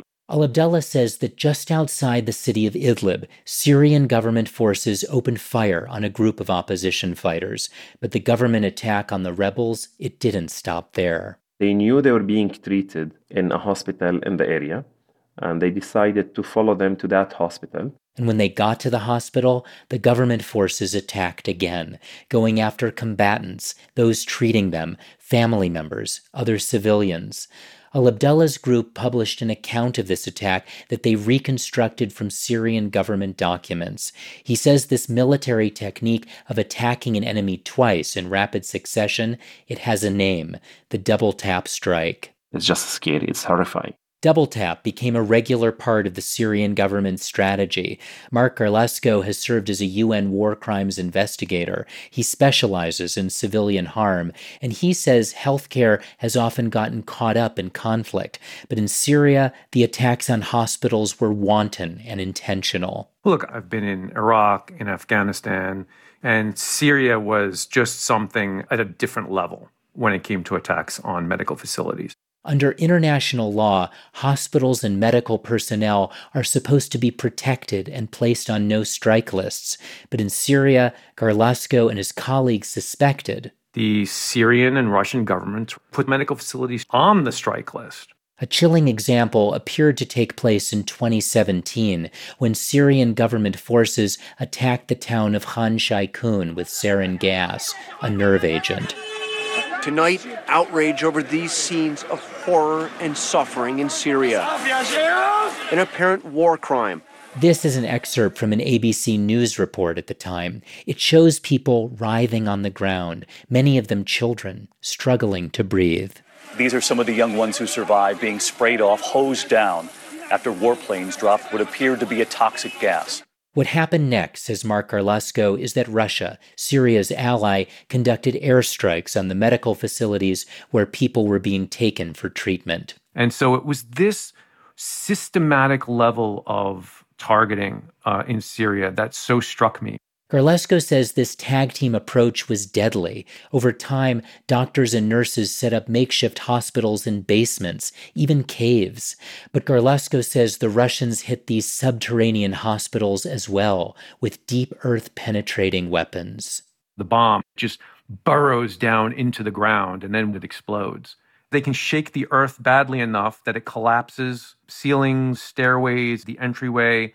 It's pretty nasty. And in a different war, 1,000 miles away, the Russians had taken what they had learned in Syria and they were applying it in Ukraine so that when people were killed, when military forces were hit, those people could not then get medical treatment. And according to a new case study, in some instances, Ukrainians can only get health care if they change their nationality to Russian. Contrary to international law, they are misusing access to health care as a tool for controlling the population. Sam Zarifi is the executive director of Physicians for Human Rights. When he considers attacks on healthcare around the world, in Sudan, in Cameroon, in Afghanistan, and on, he uses the word grim.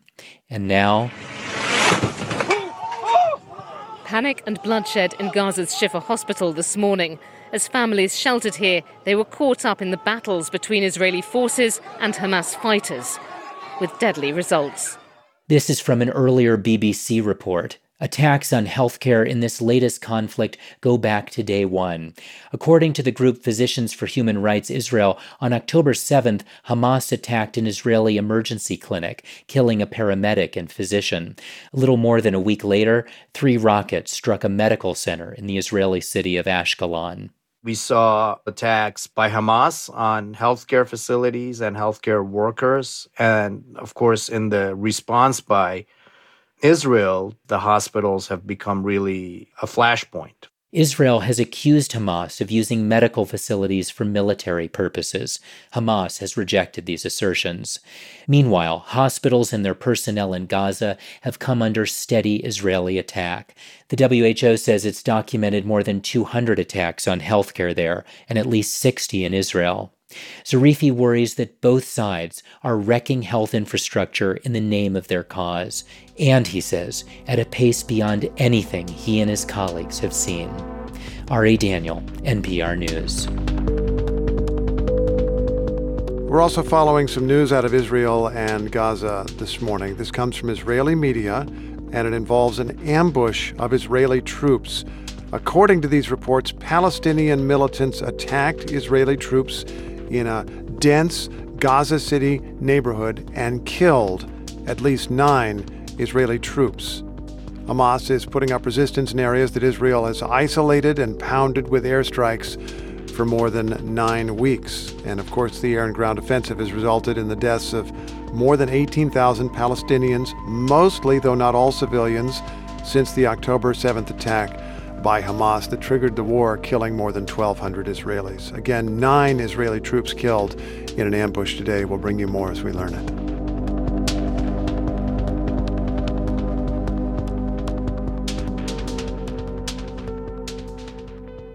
This is NPR News. Today's top stories are next. Then coming up at 8:45 on Morning Edition, we'll hear about a new program at Merrimack College that seeks to address Massachusetts' teacher shortage.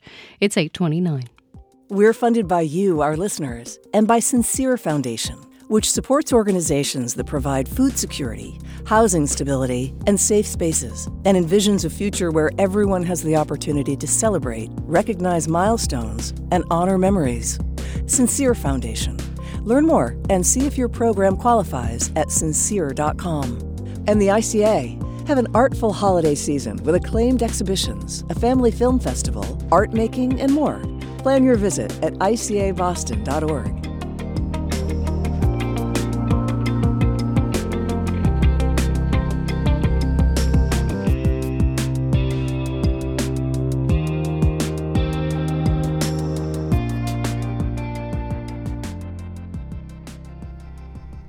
Live from NPR News in Washington, I'm Dave Mattingly. The UN Climate Summit in Dubai wrapped up today with delegates agreeing the world needs to shift away from fossil fuels. Questions remain on how soon and how to pay for the transition. Sultan Ahmed Al Jaber presided over the COP28 climate talks. It is a plan that is led by the science. It is built on common ground.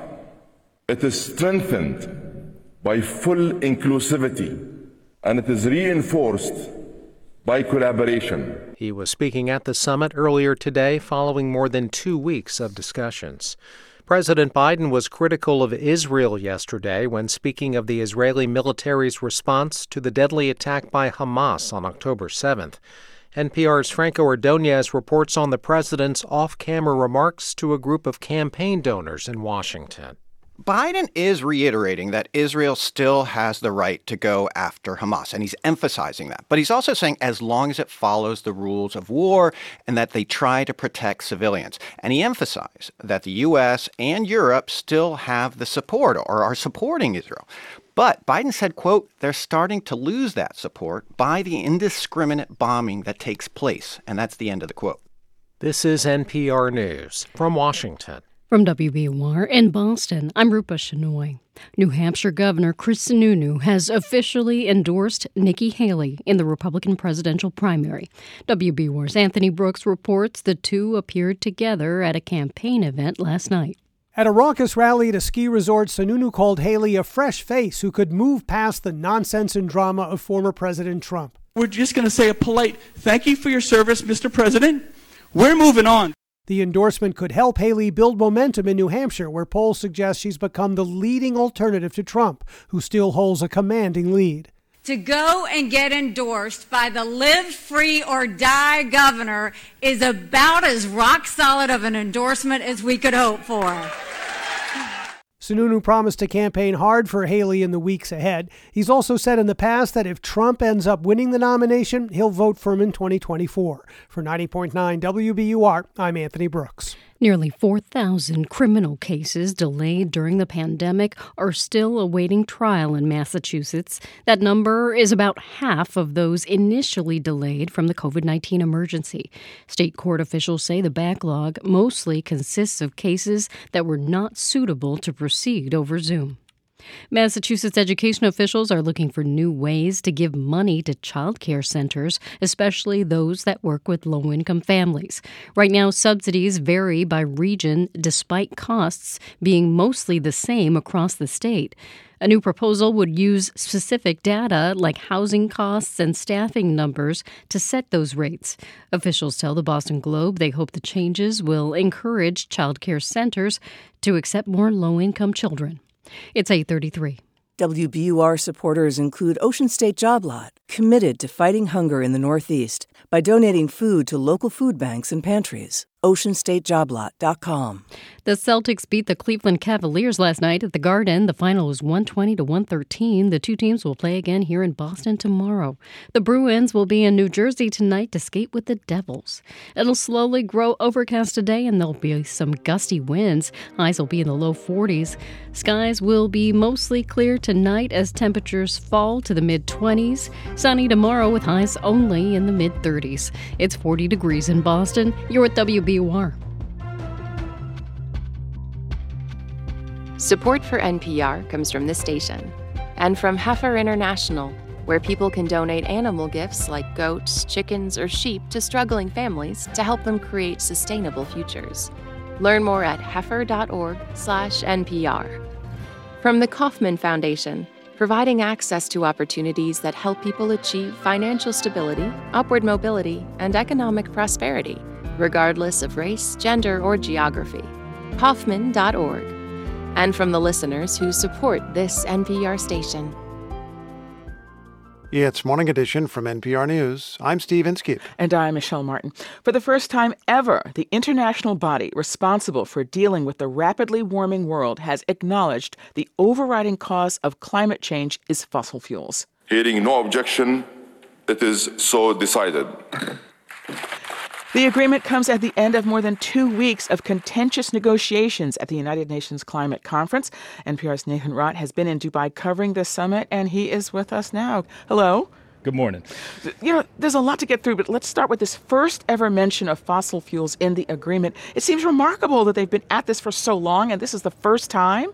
Yeah, I mean, it speaks to how effective the fossil fuel industry has been for decades at blocking climate action. And frankly, Michelle, how important fossil fuel production remains to so many of the world's biggest economies. And you've been reporting on this for the last 2 weeks, so you saw this in Dubai as well, right?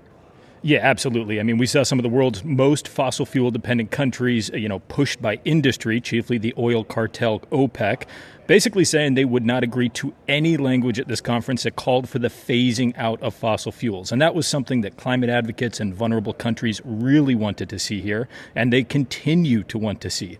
You just heard COP's president, Sultan Al Jaber from the UAE, say that there were no objections to this decision before that applause, but that was not entirely true. One of the first speakers after him was Anne Rasmussen from Samoa. We didn't want to interrupt the standing ovation when we came into the room, but we are a little confused about what happened. It seems that you just gavelled the decisions and the small island developing states were not in the room. Then she went on to say that this agreement is filled with loopholes and ignores the science, which says strong reductions in fossil fuel emissions are needed soon if we're going to limit global warming. And it's worth mentioning here that her comments, those got the longest applause of any speaker in this plenary. So what did this agreement accomplish? It accomplished a lot of things, right? It called on countries. It does not compel them because none of this is legally binding, but it calls on them to transition away from fossil fuels. It calls for a tripling of renewable energies by 2030 and a doubling of energy efficiency. It directs countries to strengthen their pledges to reduce climate warming emissions by next year's COP, which will be in Azerbaijan. And it made a bunch of commitments, many of which advocates say don't go nearly far enough to help developing countries adapt to the climate change that they're already experiencing. Well, that seems like an important point because it seems that we are seeing, worsening extreme events like wildfires, droughts, hurricanes, and other climate effects every year. Where will this put the world in addressing climate change? So far, the world has agreed to limit global warming to 1.5 degrees Celsius. That's about 2.7 degrees Fahrenheit. That's the limit, scientists say, where climate change and its effects are still somewhat manageable. And so far, we've already warmed the planet by 1.2 degrees Celsius since pre-industrial times. Here's what Simon Steele, the head of the UN Convention on Climate Change, said after today's announcement. We're currently headed for just under 3 degrees. This still equates to mass human suffering. And so that is why Steele says these goals, these things that countries are being called upon to do, really need to be carried out in the years to come, and we need to see stronger pledges as this keeps going. That is NPR's Nathan Rott on the conclusion of the UN Climate Summit in Dubai. Nate, thank you. Yeah, thank you. Alabama plans to use nitrogen gas to execute a death row prisoner in January. It's the second time the state has tried to execute Kenneth Smith, and this method of execution has never been used in the United States. A document obtained by NPR has found that Alabama's Department of Corrections cannot guarantee the safety of witnesses during the execution. Our investigative reporter Kiara Eisner is in the studio to share more on this. Good morning. Good morning, Steve. Welcome. Thanks for coming by. What have you learned? So I spoke with a spiritual advisor of Alabama death row prisoner Kenneth Smith. His name is Reverend Jeff Hood. Hood shared a document with me that was essentially a waiver from the Department of Corrections acknowledging that he could be in danger by being close to Smith when they administer the nitrogen gas. And he would be close to Smith during the actual execution as a spiritual advisor? He'd be standing right there? Is that He'd right? be standing right there. He'd be in the room. Okay, so how would it be that he would be endangered by the execution itself? Smith will have a mask on, and that's how they're going to give him the gas. That mask could detach, and the gas could get to other people in the room that way. This document that he signed says that even if Smith's mask stays on, gas could still leak above Smith's head. So Hood had to agree to stay at least 3 feet away from the gas. But nitrogen gas is odorless and it's invisible. So experts told me that rule would be pretty hard to follow, and it could be difficult for anyone else in the room to even know they're being exposed. An anesthesiologist I spoke with, Dr. Joel Zivit, said people exposed to nitrogen gas like that could start to hyperventilate. And that severe hyperventilation, can lead to a stroke. So there is some injury that could happen to you, as just being in the proximity of that. It's all very concerning. They're not being realistic about what exactly is at stake here. And your reporting tells us Alabama knows this is a risk. That's why they're making Hood sign this waiver form. Is the spiritual advisor, Reverend Hood, okay with that? Well, he told me he signed the form under duress because it was the only way he felt he'd be allowed to be there with Smith and do his job. He's preparing for the worst. Here he is. When I first got in touch with Kenny, one of the first things that he asked me was, are you prepared to die to be my spiritual advisor? And it's something that I've definitely had to meditate and pray on and just cling to a real knowledge that greater love hath no one than this, than they who would give their life for their friend. He was quoting scripture there, and there's also a question of whether this could violate the religious liberty of both men. Hood has been a minister during multiple other executions in Alabama and other states, and in those cases, he needed to be close to inmates to anoint them with oil and administer last rites. But he says that won't be possible here if he has to stay 3 feet away for safety reasons. What's Alabama saying? I asked them for comment. I haven't heard back from them yet. 2 weeks ago, I tried to get this document directly from them, along with any others that workers might have signed. But the Department of Corrections responded then that it would be, quote, detrimental to the public interest. And they did not release those forms to me.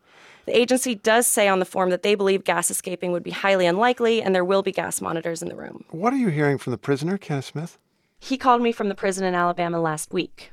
And I should say the state has already tried to execute him once before by lethal injection. Last year, he was on the gurney for 4 hours as they tried to find a vein. I'm still carrying trauma from the last time. So everybody is telling me that I'm going to suffer. Well, I'm absolutely terrified. The execution is scheduled for January 25th, and Reverend Hood is planning to be there regardless. NPR's Kiara Eisner, thanks so much. Thank you, Steve.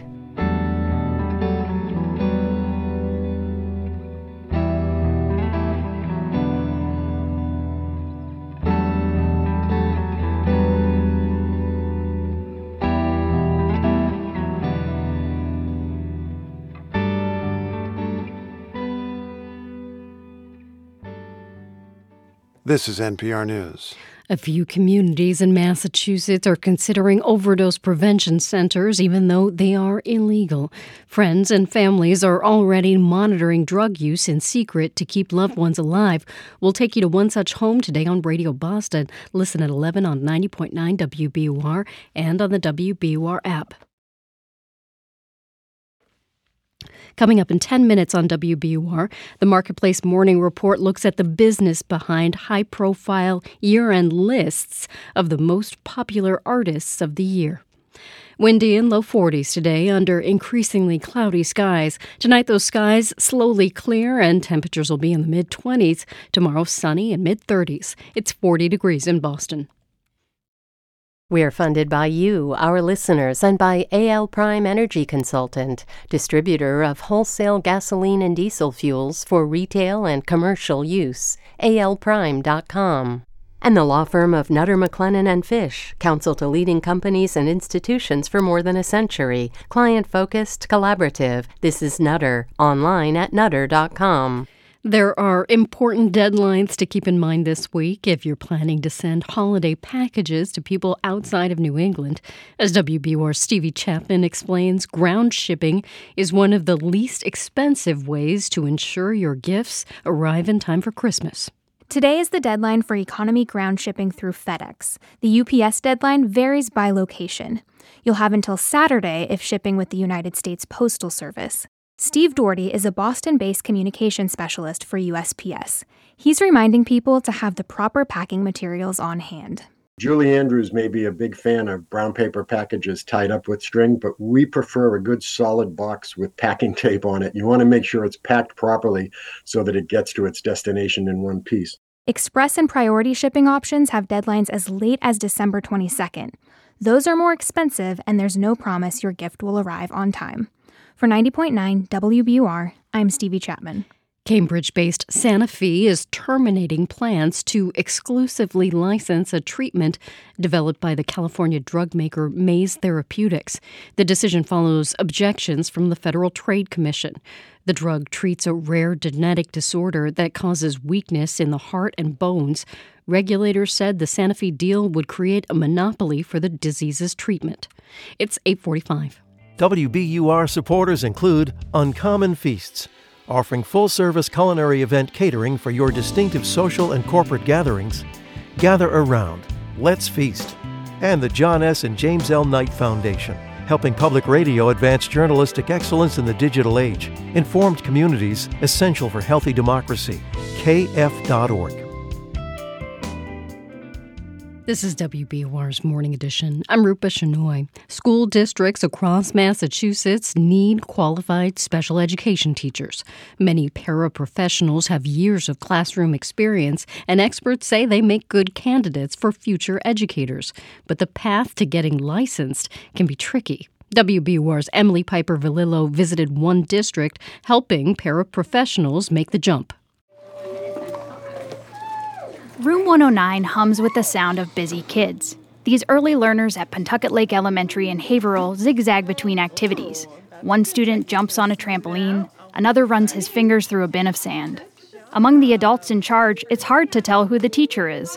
That's because they're all teaching, including Tiffany Ramos. What are you making? Can you say sandcastle? Sandcastle. You gotta push it, pack it down. Whoa! Almost fell. Ramos is a paraprofessional. That means she helps with anything from making Xerox copies to working one-on-one with students under the guidance of their classroom teacher. The kids in room 109 are nonverbal, and many of them benefit from this kind of individual attention. We basically just try to see what they can attend to and for how long. And sometimes that's just a few minutes, but then the next day we'll try and shoot for a few minutes more than that. After several years as a paraprofessional, Ramos knew she wanted to become a special education teacher. She liked the idea of having more responsibility and higher pay. But obligations at home and at work pushed that goal to the back burner. Her story isn't unusual.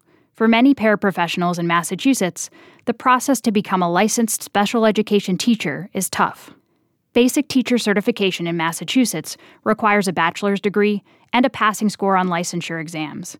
But special education instructors also need to demonstrate they can modify curriculum for students with individualized education plans, or IEPs. This requires additional coursework, which can be time-consuming and costly for many paraprofessionals, says Deborah Margolis, Dean of the Winston School of Education and Social Policy at Merrimack College. Now you're 5 or 6 years into it. Maybe you have a family. Maybe you have an apartment or a mortgage or something. And you can no longer just sort of step out and say, okay, I'm putting everything on hold and I'm just going to focus on me. Going back to school can cost thousands of dollars. Licensure exams alone are roughly $100 a test, and most people need to pass more than one. The typical paraprofessional in Haverhill makes just under $30,000 a year, so these costs can quickly eat into their budgets. But for Ramos, finances were not the only barrier. So was energy. Her job can be draining. Paraprofessionals have a way of referring to particularly tough days. Just putting out fires. I'm putting out fires all day. By fires, she means student behaviors, like running out of the room if they're triggered. Experts say licensure requirements can inadvertently prevent those who are prepared from entering the profession, at a time when the state needs more special education teachers. And with over 27,000 paraprofessionals working in classrooms across Massachusetts, the pool of potential talent is large. Ritu Chopra is the executive director of the Paraprofessional Research and Resource Center. She says paraprofessionals tend to make the kind of teachers district leaders hope to attract. They have experience. They know what special education looks like. They are already immersed in the culture of the school, culture of the community, and in the instruction process. Some Massachusetts education leaders agree. And this year, a new collaboration is helping paraprofessionals make this jump in their careers. Merrimack College has partnered with the Haverhill School District to help paraprofessionals navigate the licensure process. The college offers teacher prep courses in the evenings and on weekends, and many are online. At the end of 2 years, participants earn a master's degree in a high-needs field like special education. Best of all, the program is tuition-free. Tiffany Ramos is part of this initial cohort. She says while it's still a challenge to take care of her young daughter, report to her job, and complete student teaching hours, the program makes it easier. You know, the teachers are really understanding because they know you're in a school all day working. So if you reach out, like, I need a little extra time for this assignment, like, they're very flexible. Merrimack is looking to partner with even more school districts down the road. That way, more paraprofessionals like Ramos can become highly trained educators in their communities. For 90.9 WBUR, I'm Emily Piper-Valillo.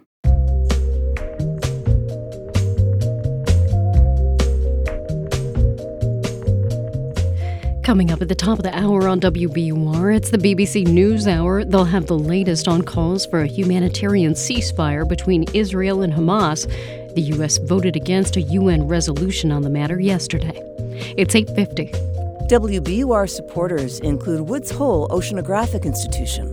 Exploring, understanding, and protecting our ocean starts with you.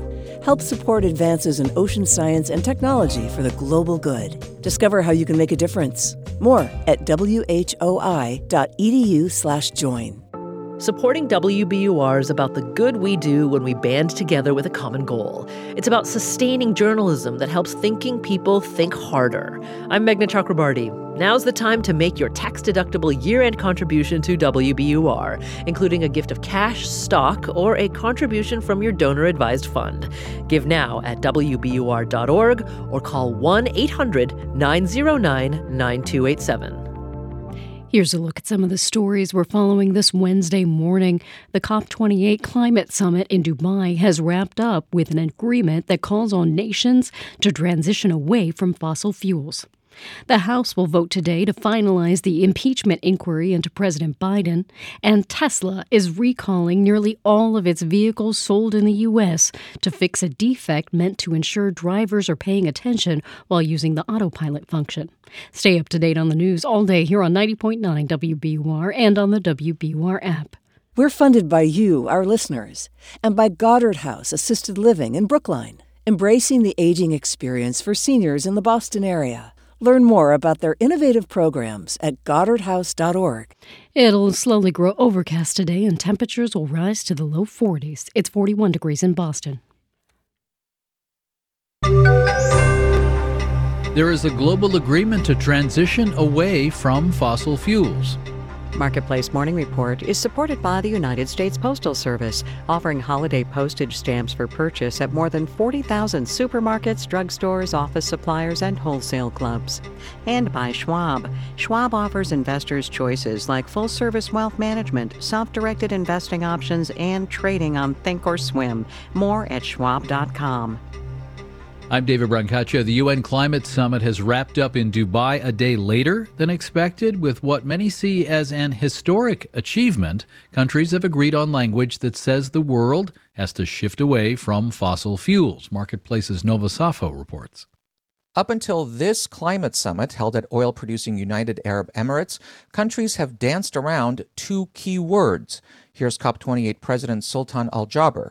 We have language on fossil fuel in our final agreement for the first time ever. Indications that this was going to happen brought opposition from Saudi Arabia and OPEC. The final deal does not call for a phase-out of fossil fuels, as many countries wanted, but transitioning away from their use. It's a compromise deal. The fact that that happened at all is significant. Tom Rivet-Karnak is one of the architects of the Paris Climate Accord. The fact that it happened in a fossil fuel producing country is potentially remarkable. Now the focus will be on what actions countries actually take to implement the non-binding agreement. I'm Nova Safo for Marketplace. Environmental activist and former Vice President Al Gore, who had blasted an earlier version of the agreement, welcomed this one, although he noted loopholes and half measures that he said shows the influence of petrostates. Meanwhile, here in 2023, there's record pumping of crude oil, over 13 million barrels every day. This and slower growth in China are among reasons oil prices are down going into this winter. Crude oil's below $70 a barrel this morning, around its lowest of the year. This even as OPEC countries try to trim production to prop up prices. Longtime energy economist Philip Verleger is a senior fellow at the Niskanen Center. I think it's becoming clearer and clearer that global oil demand is shrinking, so prices likely may fall in the future. Given those circumstances, the smart strategy is to boost production and get the oil out as fast as possible. That's what's happening. Another force here are mergers and acquisitions, with $100 billion in oil deals this year involving the shale oil from West Texas and southeast New Mexico. The big global oil companies are more likely to pump when the math looks right, rather than unofficially towing OPEC's line. What has happened is large companies like Exxon and Chevron are moving in, and Exxon and Chevron look at prices and say, if the prices justify increasing production, we'll increase production. AAA says it's $3.13 a gallon on average right now, lowest of the year at the gas pumps. The Federal Reserve will brief the country on the economy and inflation in just about 5 hours, but very likely will not change interest rates. Markets S&P futures are up 0.1%, NASDAQ futures up 0.2%. Marketplace Morning Report is supported by C3 Generative AI. Verified traceable answers, secure, hallucination-free, LLM-agnostic, IP liability-free. Learn more at c3.ai. And by Financially Inclined, a podcast from Marketplace, is all about money lessons for living life your own way. Listen to the new season wherever you get your podcasts. Music streaming platforms are rolling out their annual data on who got played the most. Apple Music Replay and Spotify Wrapped have these data sets. TikTok's got a version. Let's take a closer look with Dan Runcie. He's founder of Trapital, an industry publication that tracks business trends in music and beyond. Dan, great to reconnect. Thanks for having me. Excited to be here. So top of both Apple and Spotify's list is a recognizable name here, Taylor Swift. I mean, we know why.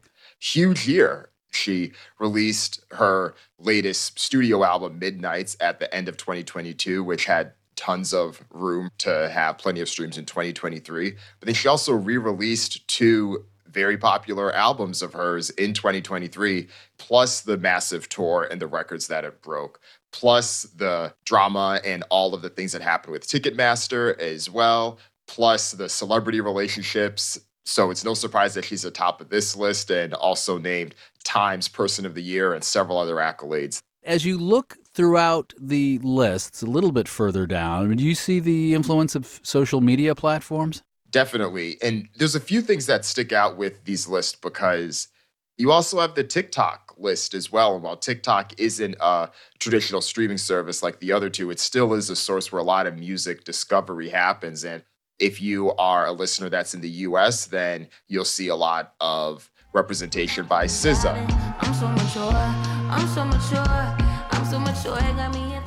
Morgan Wallen. Last night we let the liquor talk. I can't remember it. If you're a user that's in Latin America, you likely saw much more from Bad Bunny or Peso Pluma or Karol G and artists like that. You mentioned Morgan Wallen of country music fame, most listened to song of the year, Apple Music. But over on Spotify, most streamed is Flowers by Miley Cyrus. What accounts for that, do you think? Country music itself, while it's grown its popularity across the globe, it still is a genre that is most popular in the US. And on a platform like Apple Music is much more centered around the users that are in the US, just considering the adoption with the iPhone, but they don't necessarily have the same level of penetration when you look everywhere else in the globe. Now, we should spare a thought for wonderful artists who aren't such big names trying to get some attention on these streaming services. You know, they don't earn that much from these streaming services, do they? No, and there's been a few changes that they've made with certain rules that have happened, where Spotify had announced that they now have a minimum threshold of 1,000 streams in a year in order to start generating revenue from the services. And this is something that does affect a majority of the artists on these platforms, just considering how many artists have ever put out any type of music on Spotify. There's a number of vested interests that want to see things continue to grow, but as things slow down, we're seeing a bit more debates around how best to split the current pie. Dan Runcie is the founder of Trapital, which covers business trends in music, media, and entertainment. Thank you for the time. Thanks for having me. It's great to be here. And I'm David Brancaccio. This is the Marketplace Morning Report. From APM, American Public Media. Increasingly cloudy today. It'll be windy and in the low 40s, clearing skies tonight in the mid-20s. Sunny tomorrow with temperatures only rising to the mid-30s. It's 41 degrees in Boston, and the BBC at NewsHour is next. We're funded by you, our listeners, and by the Peabody Essex Museum, presenting As We Rise, photography from the Black Atlantic. This compelling compilation of works explores Black identity, community, and power. Closes December 31st. More at PEM.org. I'm Robin Young. When chef, author Clancy Miller first entered the food world, she knew very little about other Black women who preceded her. Now in her For the Culture, she tells their stories. Lena Richard had a television show, a cooking show, more than a decade before Julia Child. That's Here and Now. Listen today at noon on 90.9 WBUR.